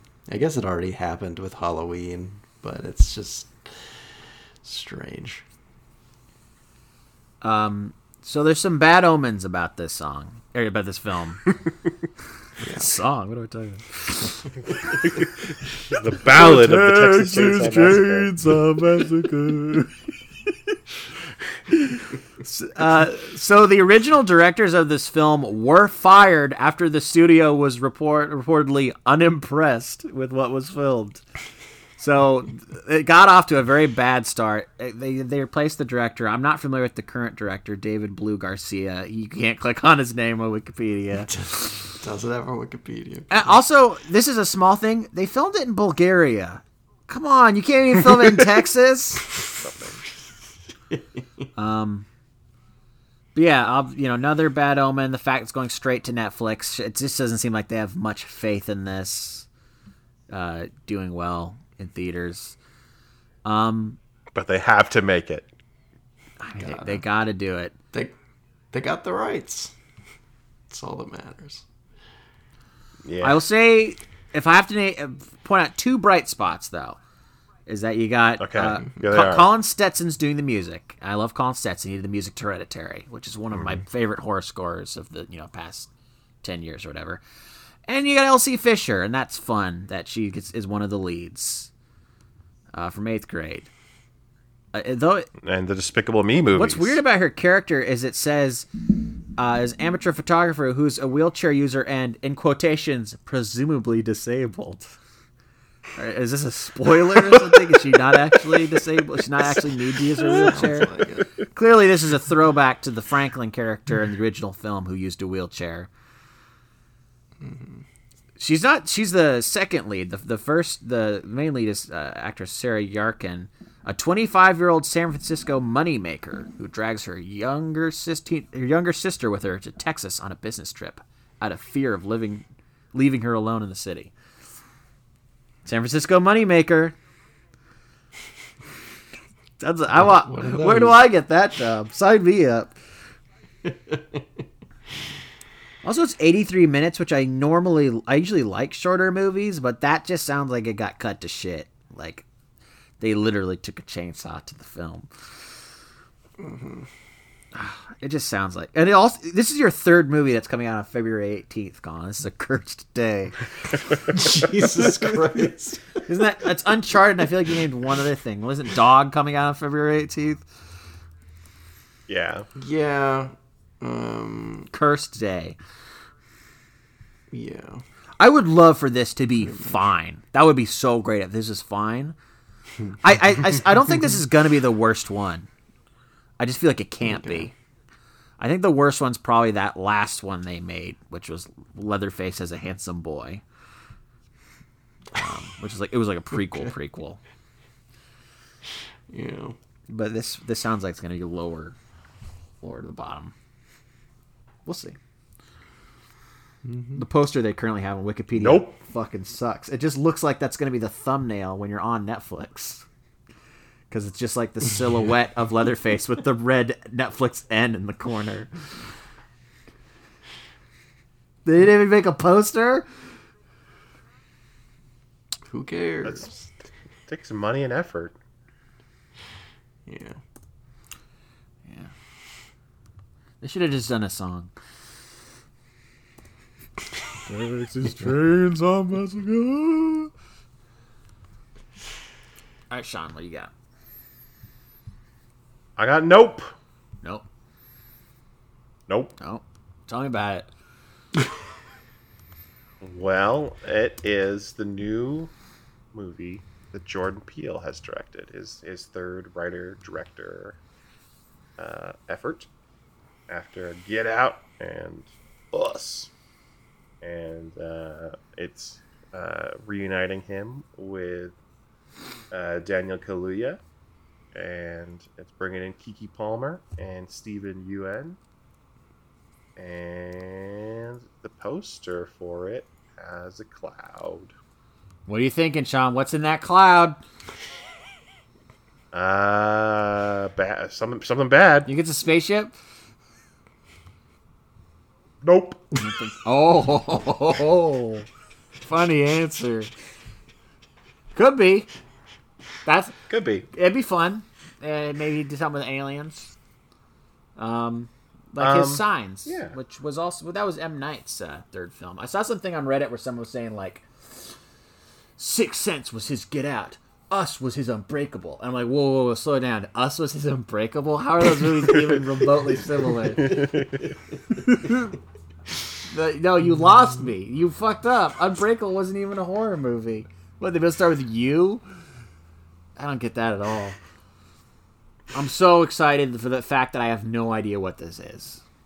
I will say, as much as I love Daniel Kaluuya, I am a little disappointed that apparently he wasn't the original person cast in the lead part. It was originally Jesse Plemons, but he turned it down to do Killers of the Flower Moon. Interesting. God, everybody wants everyone wants that Martin Scorsese. It's cost $200 million, man. It's true. It's got the big bucks. But yeah, I'm definitely intrigued by the cast. You also got Barbie Ferreira from Euphoria and Michael Wincott, who I haven't seen in ages. He's the main bad guy in The Crow. Most of his credits, when you look him up, are like from the 90s. So it's cool that he's up in this movie. July 22nd. Didn't Jordan Peele's last movie, Us, didn't that come out the same year as Lighthouse and Midsommar? I swear it did. I swear like him and like Astor and Eggers are like releasing all their movies at the same time. Or at least close enough to each other. I just find that so funny. Because they're all like... Yeah, it was definitely 2019. Those are all like the biggest names in the, kind of the horror adjacent genre right now. And they're always come out with something new at the same time. I like that. It's a race. It's a race. And I've already forgotten what the other release dates are, but for a movie we know nothing about, it's coming out pretty soon. It's out on July 20th. Yeah, I was wondering, because, see, Us was I want to say Us was like a June, July release. And I remember that. No, it was like March, dude. Oh, really? Here. Yeah. Well, then that's even weirder, because I remember they dropped the trailer to that like on Christmas Day. So it's so weird that this is coming out in July and they haven't even shown us anything. Yeah. Or is it just maybe that it's just poster not going to be a tweet was trailer. like last July too. Like we've had this poster for a long time. Maybe Super Bowl trailer. Oh yeah. I mean, but also we've learned from Spider-Man No Way Home, you don't have to have that much marketing when like people are going to see the movie anyway. That's true. You don't have to make. I mean, when I picked that for my most anticipated, it didn't even have a poster. Didn't even have a full cast announced. You really didn't know anything. The first Spider-Man No Way Home trailer was like just a couple months before the movie came out. It was like it did, and the Matrix Resurrections as well. I think a lot of the stuff that came out in December, they didn't make a big marketing push on it until they were like for sure it's actually coming out.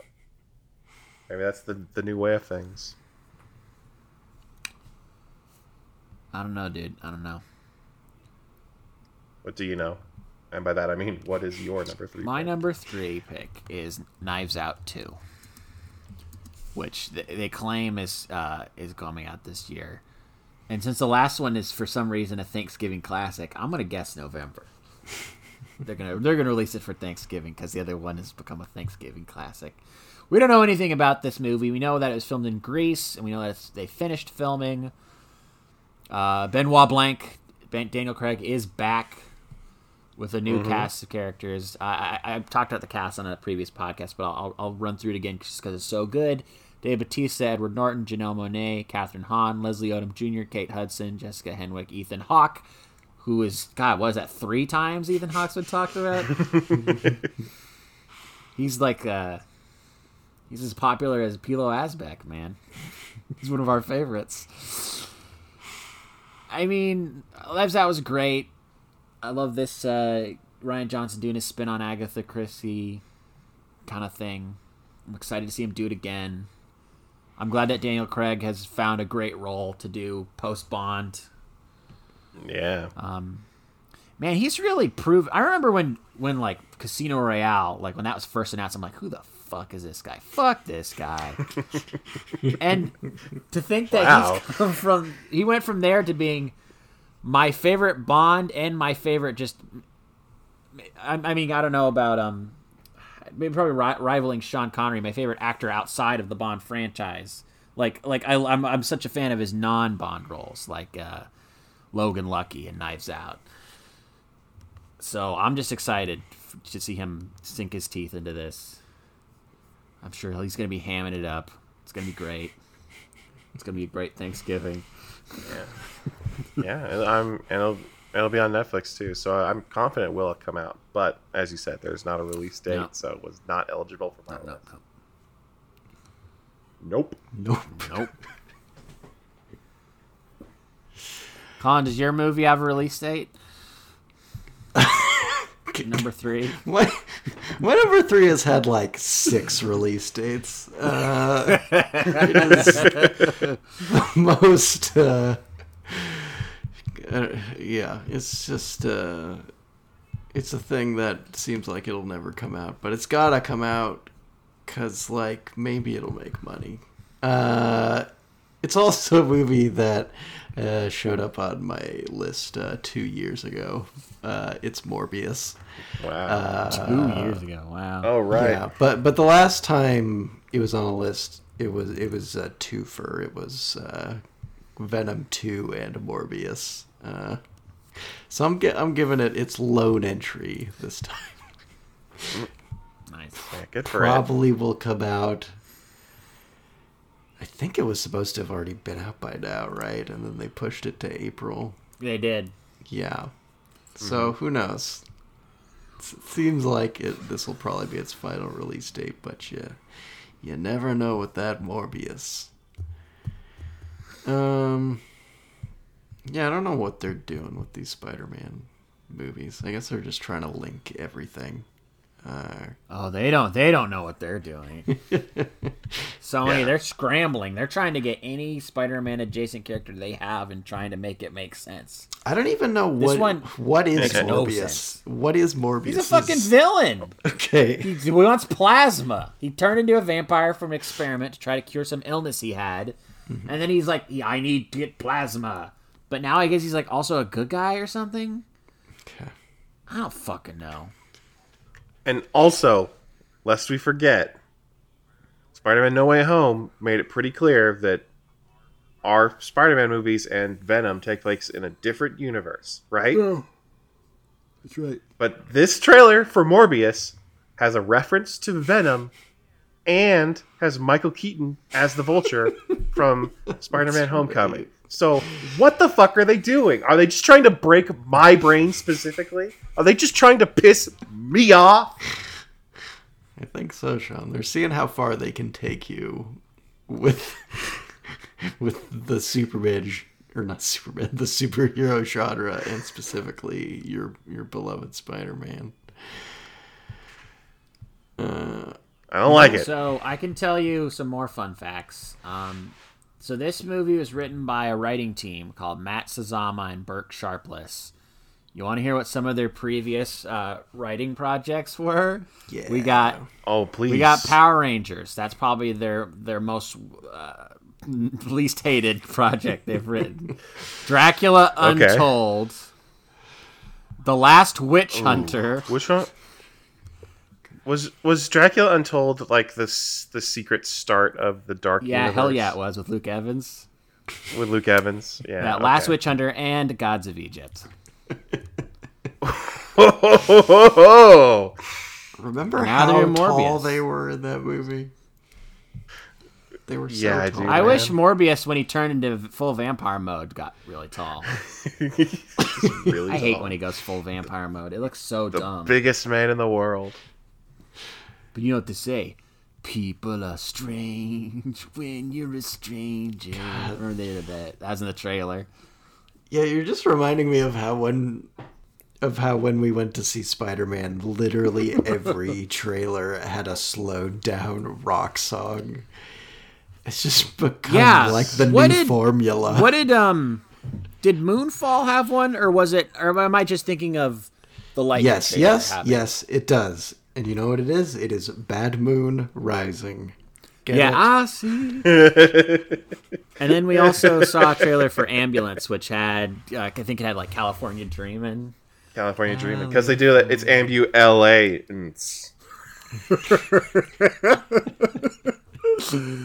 That's like a movie like I secretly like low key hope it's great because I love the premise, but like come on, that's not gonna. Yeah, like I thought about putting it on my list, but I watched the trailer again. And I was like, what if it's good?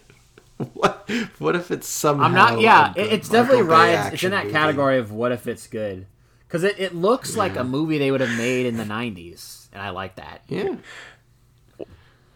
I just thought it was funny going off of like reading about it first and then seeing the trailer because there's like Michael Bay's making a smaller scale movie and then you see the trailer and it's like the whole city of Los Angeles is after this one ambulance. Like this, it seems so epic. It's like totally shot in IMAX. There's nothing small about it. Michael Bay doesn't do small.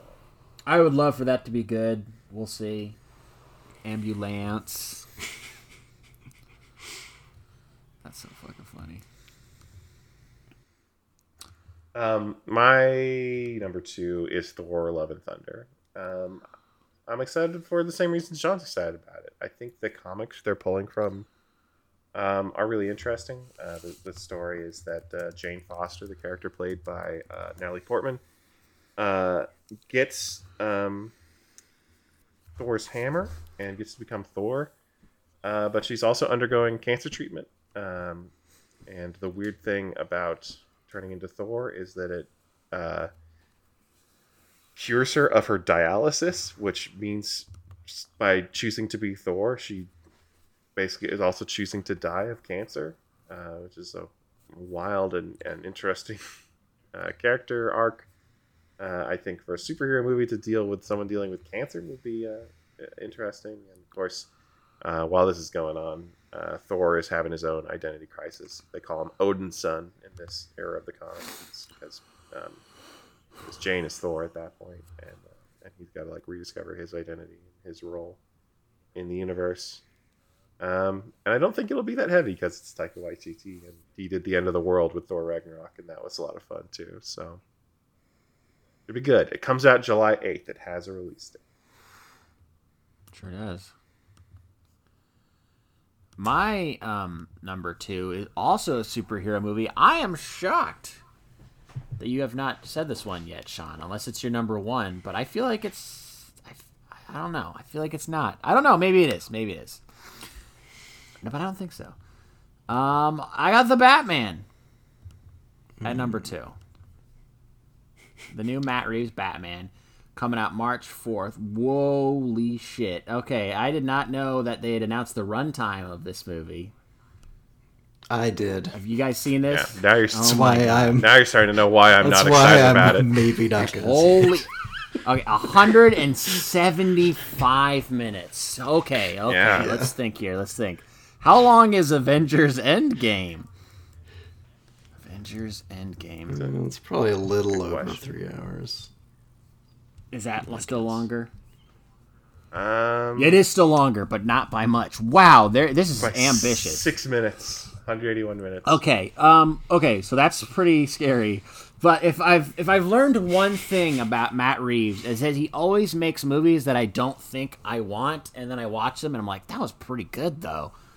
I feel like he does it time and time again. I liked Cloverfield. I thought Let Me In was great. I thought both of his Apes movies they sounded stupid, but they were great. And this trailer's awesome. It's got Pattinson. It's great because you can call him Battinson. It just works so well. And Paul Dano showing up again. He's the Riddler. That's perfect because he's just like fucked up weirdo. And I love the look of the Riddler. He looks like the Zodiac killer. Jeffrey Wright. Just to remind people, John said this guy's perfect to play a fucked up weirdo, and also he's cast as Steven Spielberg's dad in another movie. Steven Spielberg's dad, who he did not get along with. If you're listening, Sean. He's a fucked up weirdo. Jeffrey Wright's Commissioner Gordon. Andy Serkis is Alfred. Love this cast. Colin Farrell is the Penguin, and I love the voice he's doing and the look in the trailer. He's like, this guy's fucking crazy. I don't think he draws an F-bomb in the trailer, but looks great. Now, the only thing I'm scared about now is that runtime. It's a little much, but I mean, it's fucking Batman. People are gonna come out and see this in droves. I'm all for it. I'm nervous, but I'm intrigued by that runtime too. 175. I'm trying to think of another movie that's around that length. That's longer than The Great Escape. What happens if I Google 175-minute long films? It's a very specific question for Google. Oh, it's just a list of best movies in that range. Okay, The Godfather's 175 minutes. And that was pretty good, so this is going to be as good as The Godfather. Yeah. Mm-hmm. That's makes it 3 minutes shorter than Good, the Bad, and the Ugly, 3 minutes shorter than Casino, 10 minutes longer than Boyhood. Wow. That is epic for a superhero movie, and one that doesn't have all the friends showing up. Unless all the Batmans are going to show up in this one too. They just haven't told us. It's like I don't want to see a movie without Streaky the cat anymore. I think we're out of Super that. Horse. Yeah. What if they had to do like a mid credit or post credits like thing where Streaky shows up? Streaky's there. And what was his name? Beppo the monkey. Beppo the super monkey. Yeah. Beppo's like, guess I gotta do it myself. No, so here's my thing with the Batman. Matt Reeves has said that the movies the comics that inspired this movie are comics like Year One and The Long Halloween and 0 Year, which are the same comics that inspired the Christopher Nolan Batman trilogy a decade ago, or I guess more than that, nearly 2 decades ago now. And I just don't. I'm not sure what's new. What is the new? What's the appeal? Batman's scary now. It's just more Batman. More... I don't want Batman to be scary. It's Gothic. He's a good guy. He's a fucking bat. His parents were fucking murdered. The Riddler is Zodiac. So are Superman's. That's the thing about I love the Nolan ones, but like they're very PG-13, and this looks like it's like Undercover R. I'm sure it's also PG-13. I'm ready for like edgy Batman. Sean Battinson wears eye black. You gotta at least that detail. So do all the Batmans. But no, they all do. But then they take off the mask and they're not wearing any. Like they're trying to fool the audience. Every time. This is the first time we ever see it. Like I don't know why they always do that. This is the first time we see it's makeup. He wears makeup underneath. The other ones are trying to trick us into thinking no, you're not noticing that. This is like he's doing like the David Fincher 7 style Batman. That's his take. It's this. I guess it's the same problem I had with Joker. I feel like if you're gonna do comic book superheroes, then you should have a reason for doing that, and that reason should be because it's escapist fantasy. It's you get to realize wouldn't it be wonderful if if you're falling off a building and a flying horse catches you. It's not just like a miserable world where everything sucks and also this hilariously unrealistic. You just hate the Riddler. Admit it, Sean. You just hate the Riddler. You didn't include him on your list of the top 10 best Batman villains back in whatever year that was. Because we have not gotten a good Riddler movie. We got a Riddler movie. This is the Riddler movie we deserve. True. I want the Zodiac killer Riddler. See, this is the horror fan in me that is excited about this movie. I do think it's a different take. I don't know if it's going to work. That runtime is insane. But like I said, Matt Reeves continually makes stuff where I'm like, I don't think I want this, and then I like it. Yeah, totally. So I'm going to keep an open mind. I'm not saying it's going to be better or as good as the Nolan ones, but I mean, this has got to be better than the Ben Affleck ones. Well, and I'm not saying I'm not going to end up liking it either. I'm not excited at all. I feel nothing for it right now. Pattinson, he was the Twilight guy, and he's a vampire, and now he's Batman. What a story.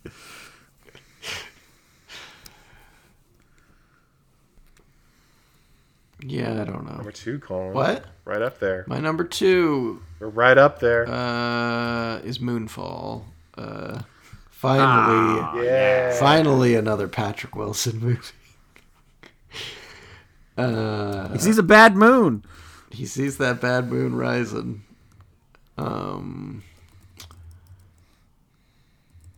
Also, the comedic relief is an actor who I didn't recognize, and then I was like, oh, he's on Game of Thrones.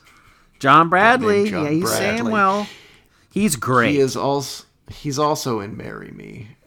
Love it. He's becoming a breakout comedy star. Yeah, good for him. Yeah. I saw they did character posters for Moonfall, and he got one. So he's rising up in the ranks. Seems like he is a big part of this movie. Love it. He's like he's the anti Josh Gad. All right. He's Josh Gad if he was like humble and quiet and charming. Mm-hmm. He's all of the things Josh Gad is not. Yeah. So like, yeah, no one needs me to explain this movie. The moon's fallen towards Earth. It's a Roland Emmerich movie. It's weird that he's still making. I think the thing that's disappointing, Colin, is that that's enough for me. You sell me on Roland Emmerich, the moon is going to fall on Earth, and that's bad. We need to stop it. Mm-hmm. The trailer seems to imply there is a conspiracy going on, and we have a hollow moon that's full of robots or aliens or something. Yeah. Moonmen! Which is where they start to lose me. Nah, it's fine. I like it. Gotta be something in there. Not gonna be cheese. It's the same thing that Godzilla vs. Kong did last year. Where it's like, it's enough for the two big guys to fight each other. But they're like, but also... the Earth is totally hollow, and there's an upside-down world where there's no gravity. And well, you didn't like that? That's the best part. Actually, that was the best part of that movie.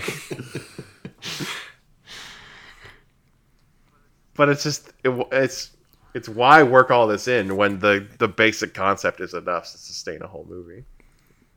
Yeah. Do you think Roland Emmerich just walks around and looks at stuff and is like, what can go down? White House can go down. White House went down. Moon can go down. Because he's already brought the White House down twice. Yeah. It's like, what's the next big... The moon! It's going to be hard to top himself after this one. Climate change can kill me. I could get chased by ice. Is he going to deal with someone about the super tornado or super quake? I can't remember which one we're afraid of.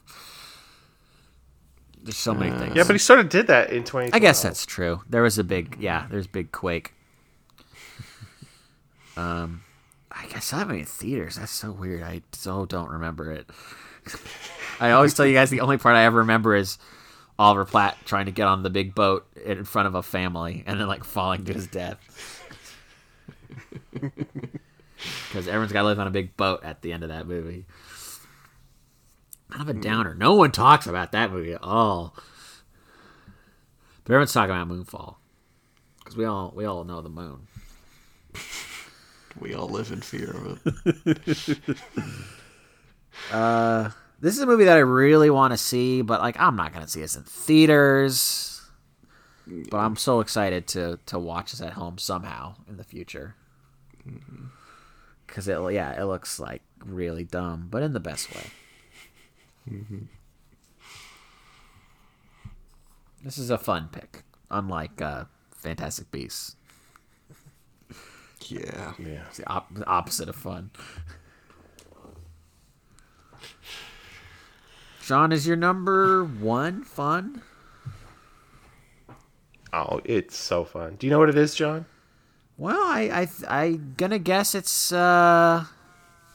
taking us under the sea. You're goddamn right. James Cameron's Avatar 2 is taking us deep under the sea for some reason. Because he loves the sea. I mean, if anyone knows the sea, I mean, he's literally gone down there in a submarine. He's done his homework. I'm not to interrupt you, Sean, but I'm also going to throw James Cameron in there as a director who makes stuff that we don't think we want, and then we see it and we're like, okay, well, no, we wanted this. Yeah, James Cameron does not fuck around. I don't think he's ever fucked around. I think maybe Piranha 2. I don't know. No, I mean he got just kind of hard on the last second, and then he got fired. So, yeah. But basically every movie he's directed with pretty much, and it's been 13 years since we got to go to Pandora, and I'm ready to go back and meet my friends Jake Sully and Neytiri and Moat and Dr. Grace Augustine. I don't know what role she'll be in. I see Sigourney Weaver's back. Didn't she die? Yeah, I feel like there's some theories that she's that tree now. She's a tree now? Fuck yeah, why not? Just a theory. They have released 2 pictures from this movie. One of them is a person coming out of the water, and we're like, is that a real person or is that a CG person? We don't know.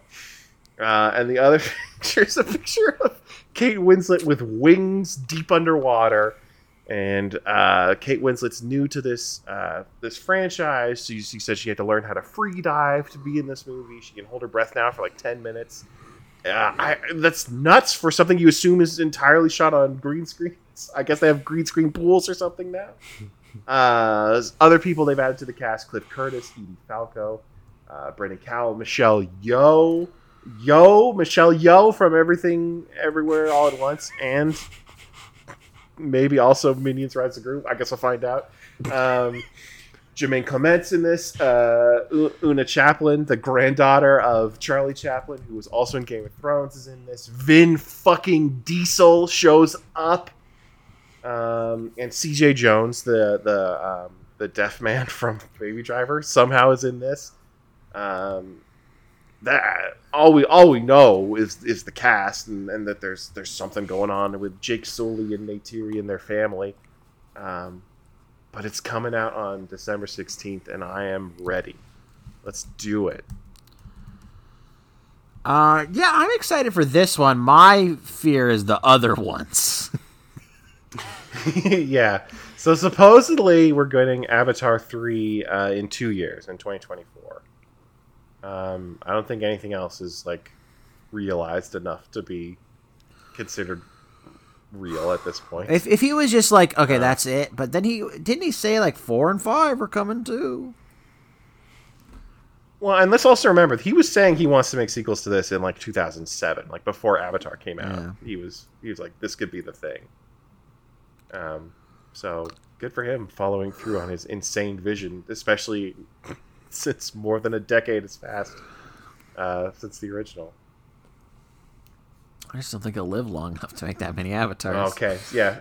So apparently it's every 2 years from here on out. So Avatar 2 is 2022, Avatar 3 is 2024, Avatar 4 is 2026, and Avatar 5 2028. I mean, we'll get sick of it, but we'll be fun having a Christmas tradition, I guess, for the foreseeable future. Yeah, for every other year. Oh, yeah. For only in Olympics years do we get to go see Avatar movies. It's going to be bigger than the Olympics. Avatar, are you kidding me? Oh, yeah. Wow, right before Christmas. Vin Diesel. Wow. I mean, yeah, what is there to say? It's Avatar 2. I wonder if it's going to have like a subtitle. Avatar 2. Ooh. Under the Sea. Under the Sea.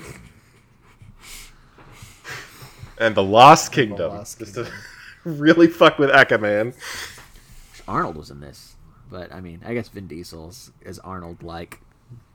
It's good enough. Yeah. Giovanni Ribisi's back. It's weird what people are back. Like, it says Stephen Lang's back. Like, how does that even work? Did he, like, stabbed in the chest or something? I can't remember how he died in the first Avatar. Yeah, he got stabbed. Okay. That's so weird. I guess he could come back from that. Yeah, it's just like anyone who wants to come back is allowed back. You can be a tree now, apparently. That's true. You can be a tree. All right. There you go. Avatar 2. Oh, I gotta go. Well, we already talked about my number one is. Nope. I had to put it at number one just because I don't know anything about it. Nice. And the fact that, I mean, Get Out, I did put as my number one film of the 2010s. And then when I did my list of my favorite horror films of the 2010s, Get Out was 1. I think Us was like 5 or 6. So there's never been a horror director that's started out so strong. Like, I was looking at a bunch of other horror directors and how their careers started. They almost always start with like indie projects and work their way up. Or they'll do something big and then immediately pivot. Like even M. Night made Unbreakable, which is not a horror movie, despite what some people on Reddit are trying to claim. Well, I mean, how many directors, period, had a multi-decade career in sketch comedy before they became? It's true. It's not the traditional trajectory towards becoming the horror director of this generation. It's interesting to see if he'd be able to keep it up. I thought his first two were great. I think he definitely avoided the sophomore slump. But I mean, I feel like he set the bar high. I don't know. I guess some people consider Us a disappointment. I've watched it, I think, 3 times since it came out, and I still love it. I still think it's great. It's very Twilight Zone. I'm down, dude. Whatever you got, show me. The title's so funny. Nope. It's great. It's one of the best titles I've ever seen. I just wish there was a trailer. Maybe Super Bowl. Maybe Super Bowl, we're going to get a trailer. We're going to get a trailer for Nope. We're going to get a trailer for Avatar 2. And the Fablemans. They got to show us what's going on in the Fablemans.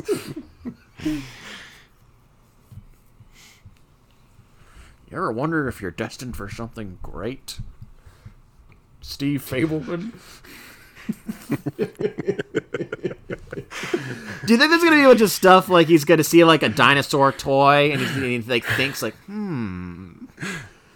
or he's gonna see like an alien and he's gonna be like he's like gonna get all of his ideas for his movies. I was gonna say he sees a very tiny, wrinkly old man who looks like he. That's way better. A tiny old man running from the government. But the trailer that I imagined, based on what John said, is like you remember that Man of Steel trailer that had the song from Lord of the Rings, and it was like incredibly epic. Yeah, people like that trailer. Yeah. I'm imagining that, but it's for Steven Spielberg now, and that would be so cool. Mm-hmm. Get that song from Lord of the Rings in there. Get that epic quote from Russell Crowe. Make it happen.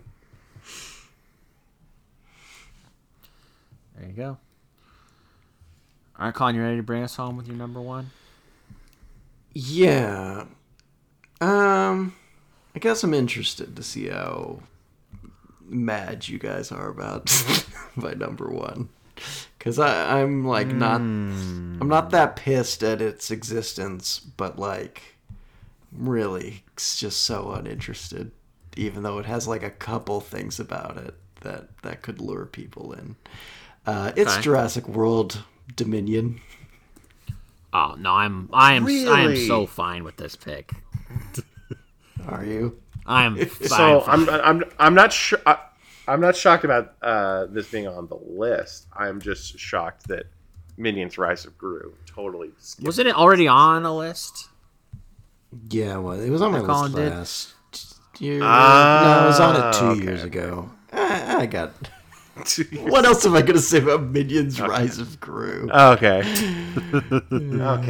Okay. As long as we've covered it before. Okay. Yeah.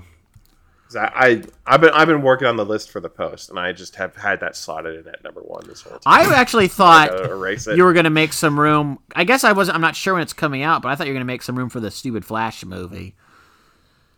But I guess that's not really on your radar. Yeah, but it sounds like he didn't know how many Batman were in. Yeah, at least 2.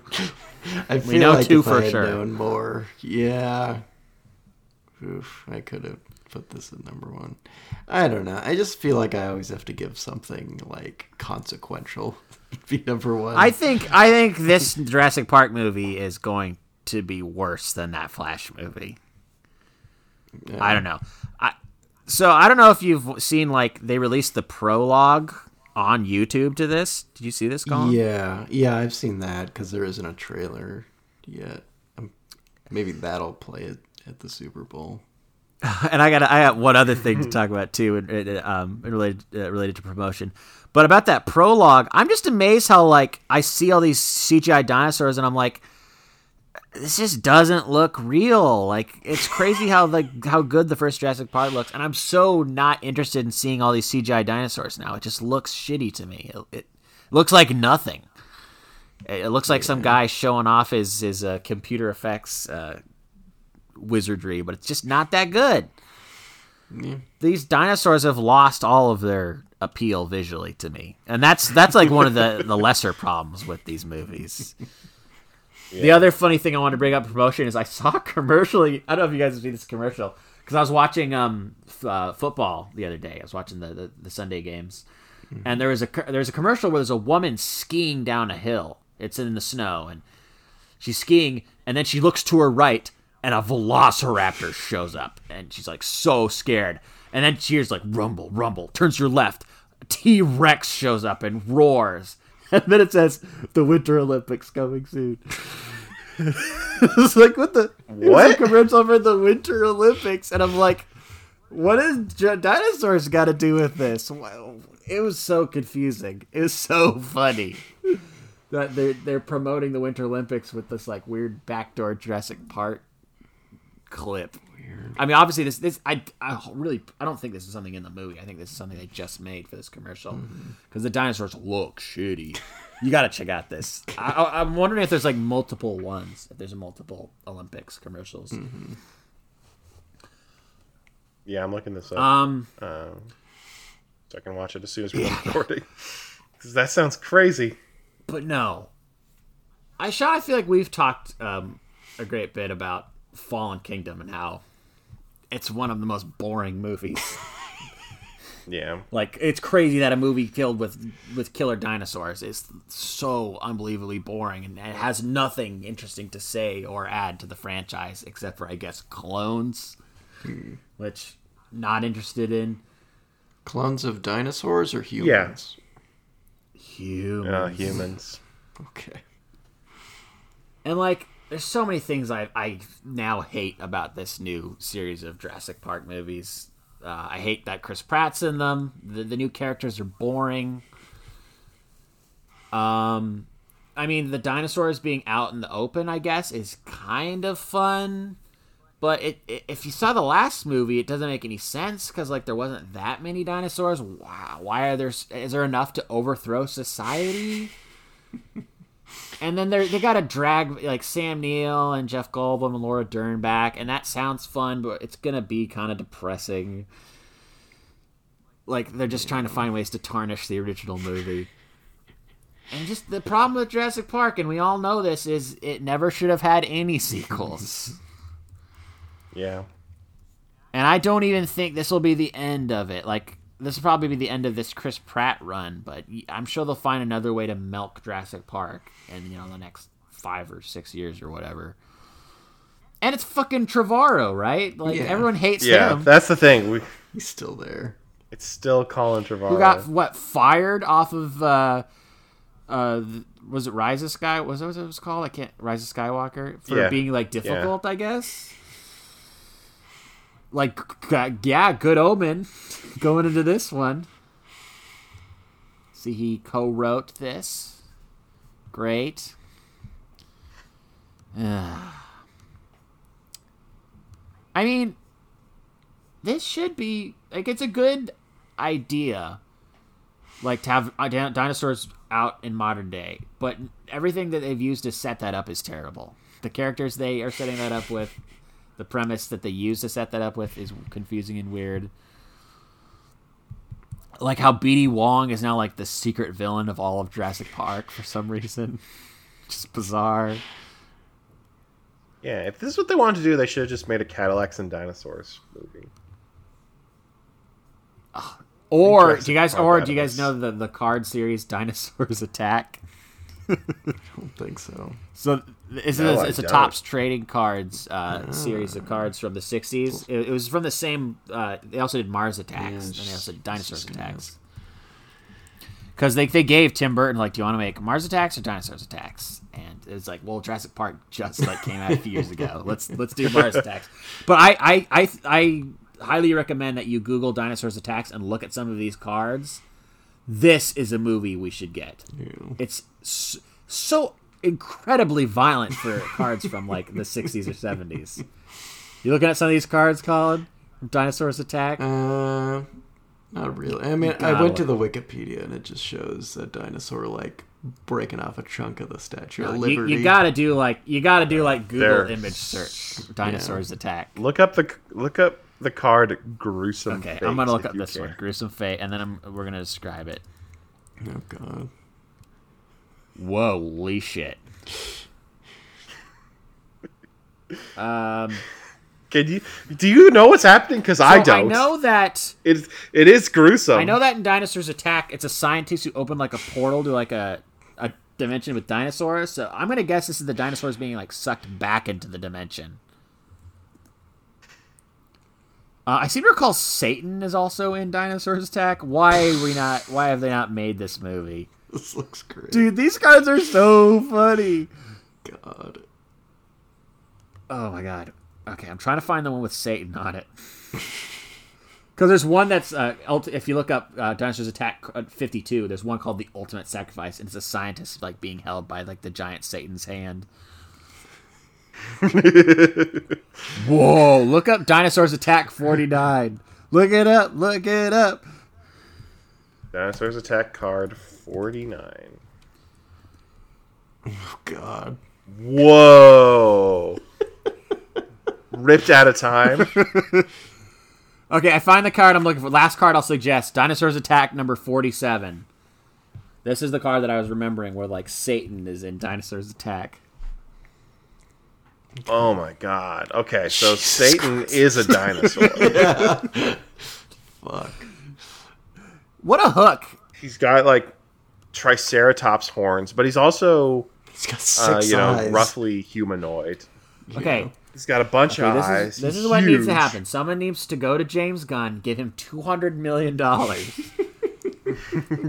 and say, please make Dinosaurs Attack. Oh my god, I'm looking at a card called Cat Lady's Revenge, where it's a cat lady blowing up a dinosaur's eye with a shotgun. God. I like that they have it both ways. They have some gruesome like humans getting torn apart, but also like dinosaurs getting like blown away. Or having this is a good war. Faces ripped apart. I'm gonna guess from the look of these ones came a lot later. I think the Mars Attacks cards were from the 60s. These look like they're from like the 80s. Yeah, they are, the late 80s. Yeah. Somebody please, this is now the movie I want made more than anything in the world is Dinosaurs Attack. Not any... There's one. 26. Yeah, I saw you post. Coasting to Calamity. This is what Jurassic Park wanted to be all along, or at least the Jurassic World movies. It's some sort of dinosaur. I mean, God knows. It's got opposable thumbs. So his hand is weirdly human. Can't be right. Yeah. But the dinosaur has ripped out the track of a roller coaster, and then all the cars are now rolling backwards into the dinosaur's gaping maw as fire engulfs the rest of the theme park, and one guy's impaled for some reason. And there's a kid holding on to the dinosaur's mouth, like I guess falling is worse than getting eaten. There's so much going on. There's so many good ideas too, great. like all these situations. I hope that the Jurassic Park Lost Kingdom of Worlds, I don't know what it's called, Dominion. I hope they actually come up with some good set pieces like some of these. Like I'm posting one where it's like a wedding. Like this is a good idea.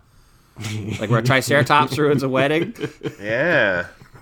It's both the bride and the groom on each of its horns. Oh, I don't like this one. This one where a dog's getting smushed by a dinosaur. Yeah, these are merciless. I saw there was also one where it's just like chomping through a schoolhouse and just eating children. Jesus Christ. I'm gonna go work on my fan script for Dinosaurs Attack. You think I can get that on the Hollywood blacklist? I hope so. It's the dream. This is now my dream movie. Now the thing I want more than anything in the world. And if you like our Dinosaurs Attack content, check out more Mildly Pleased content on mildlypleased.com. I'll try to add some links to the cards in the show notes.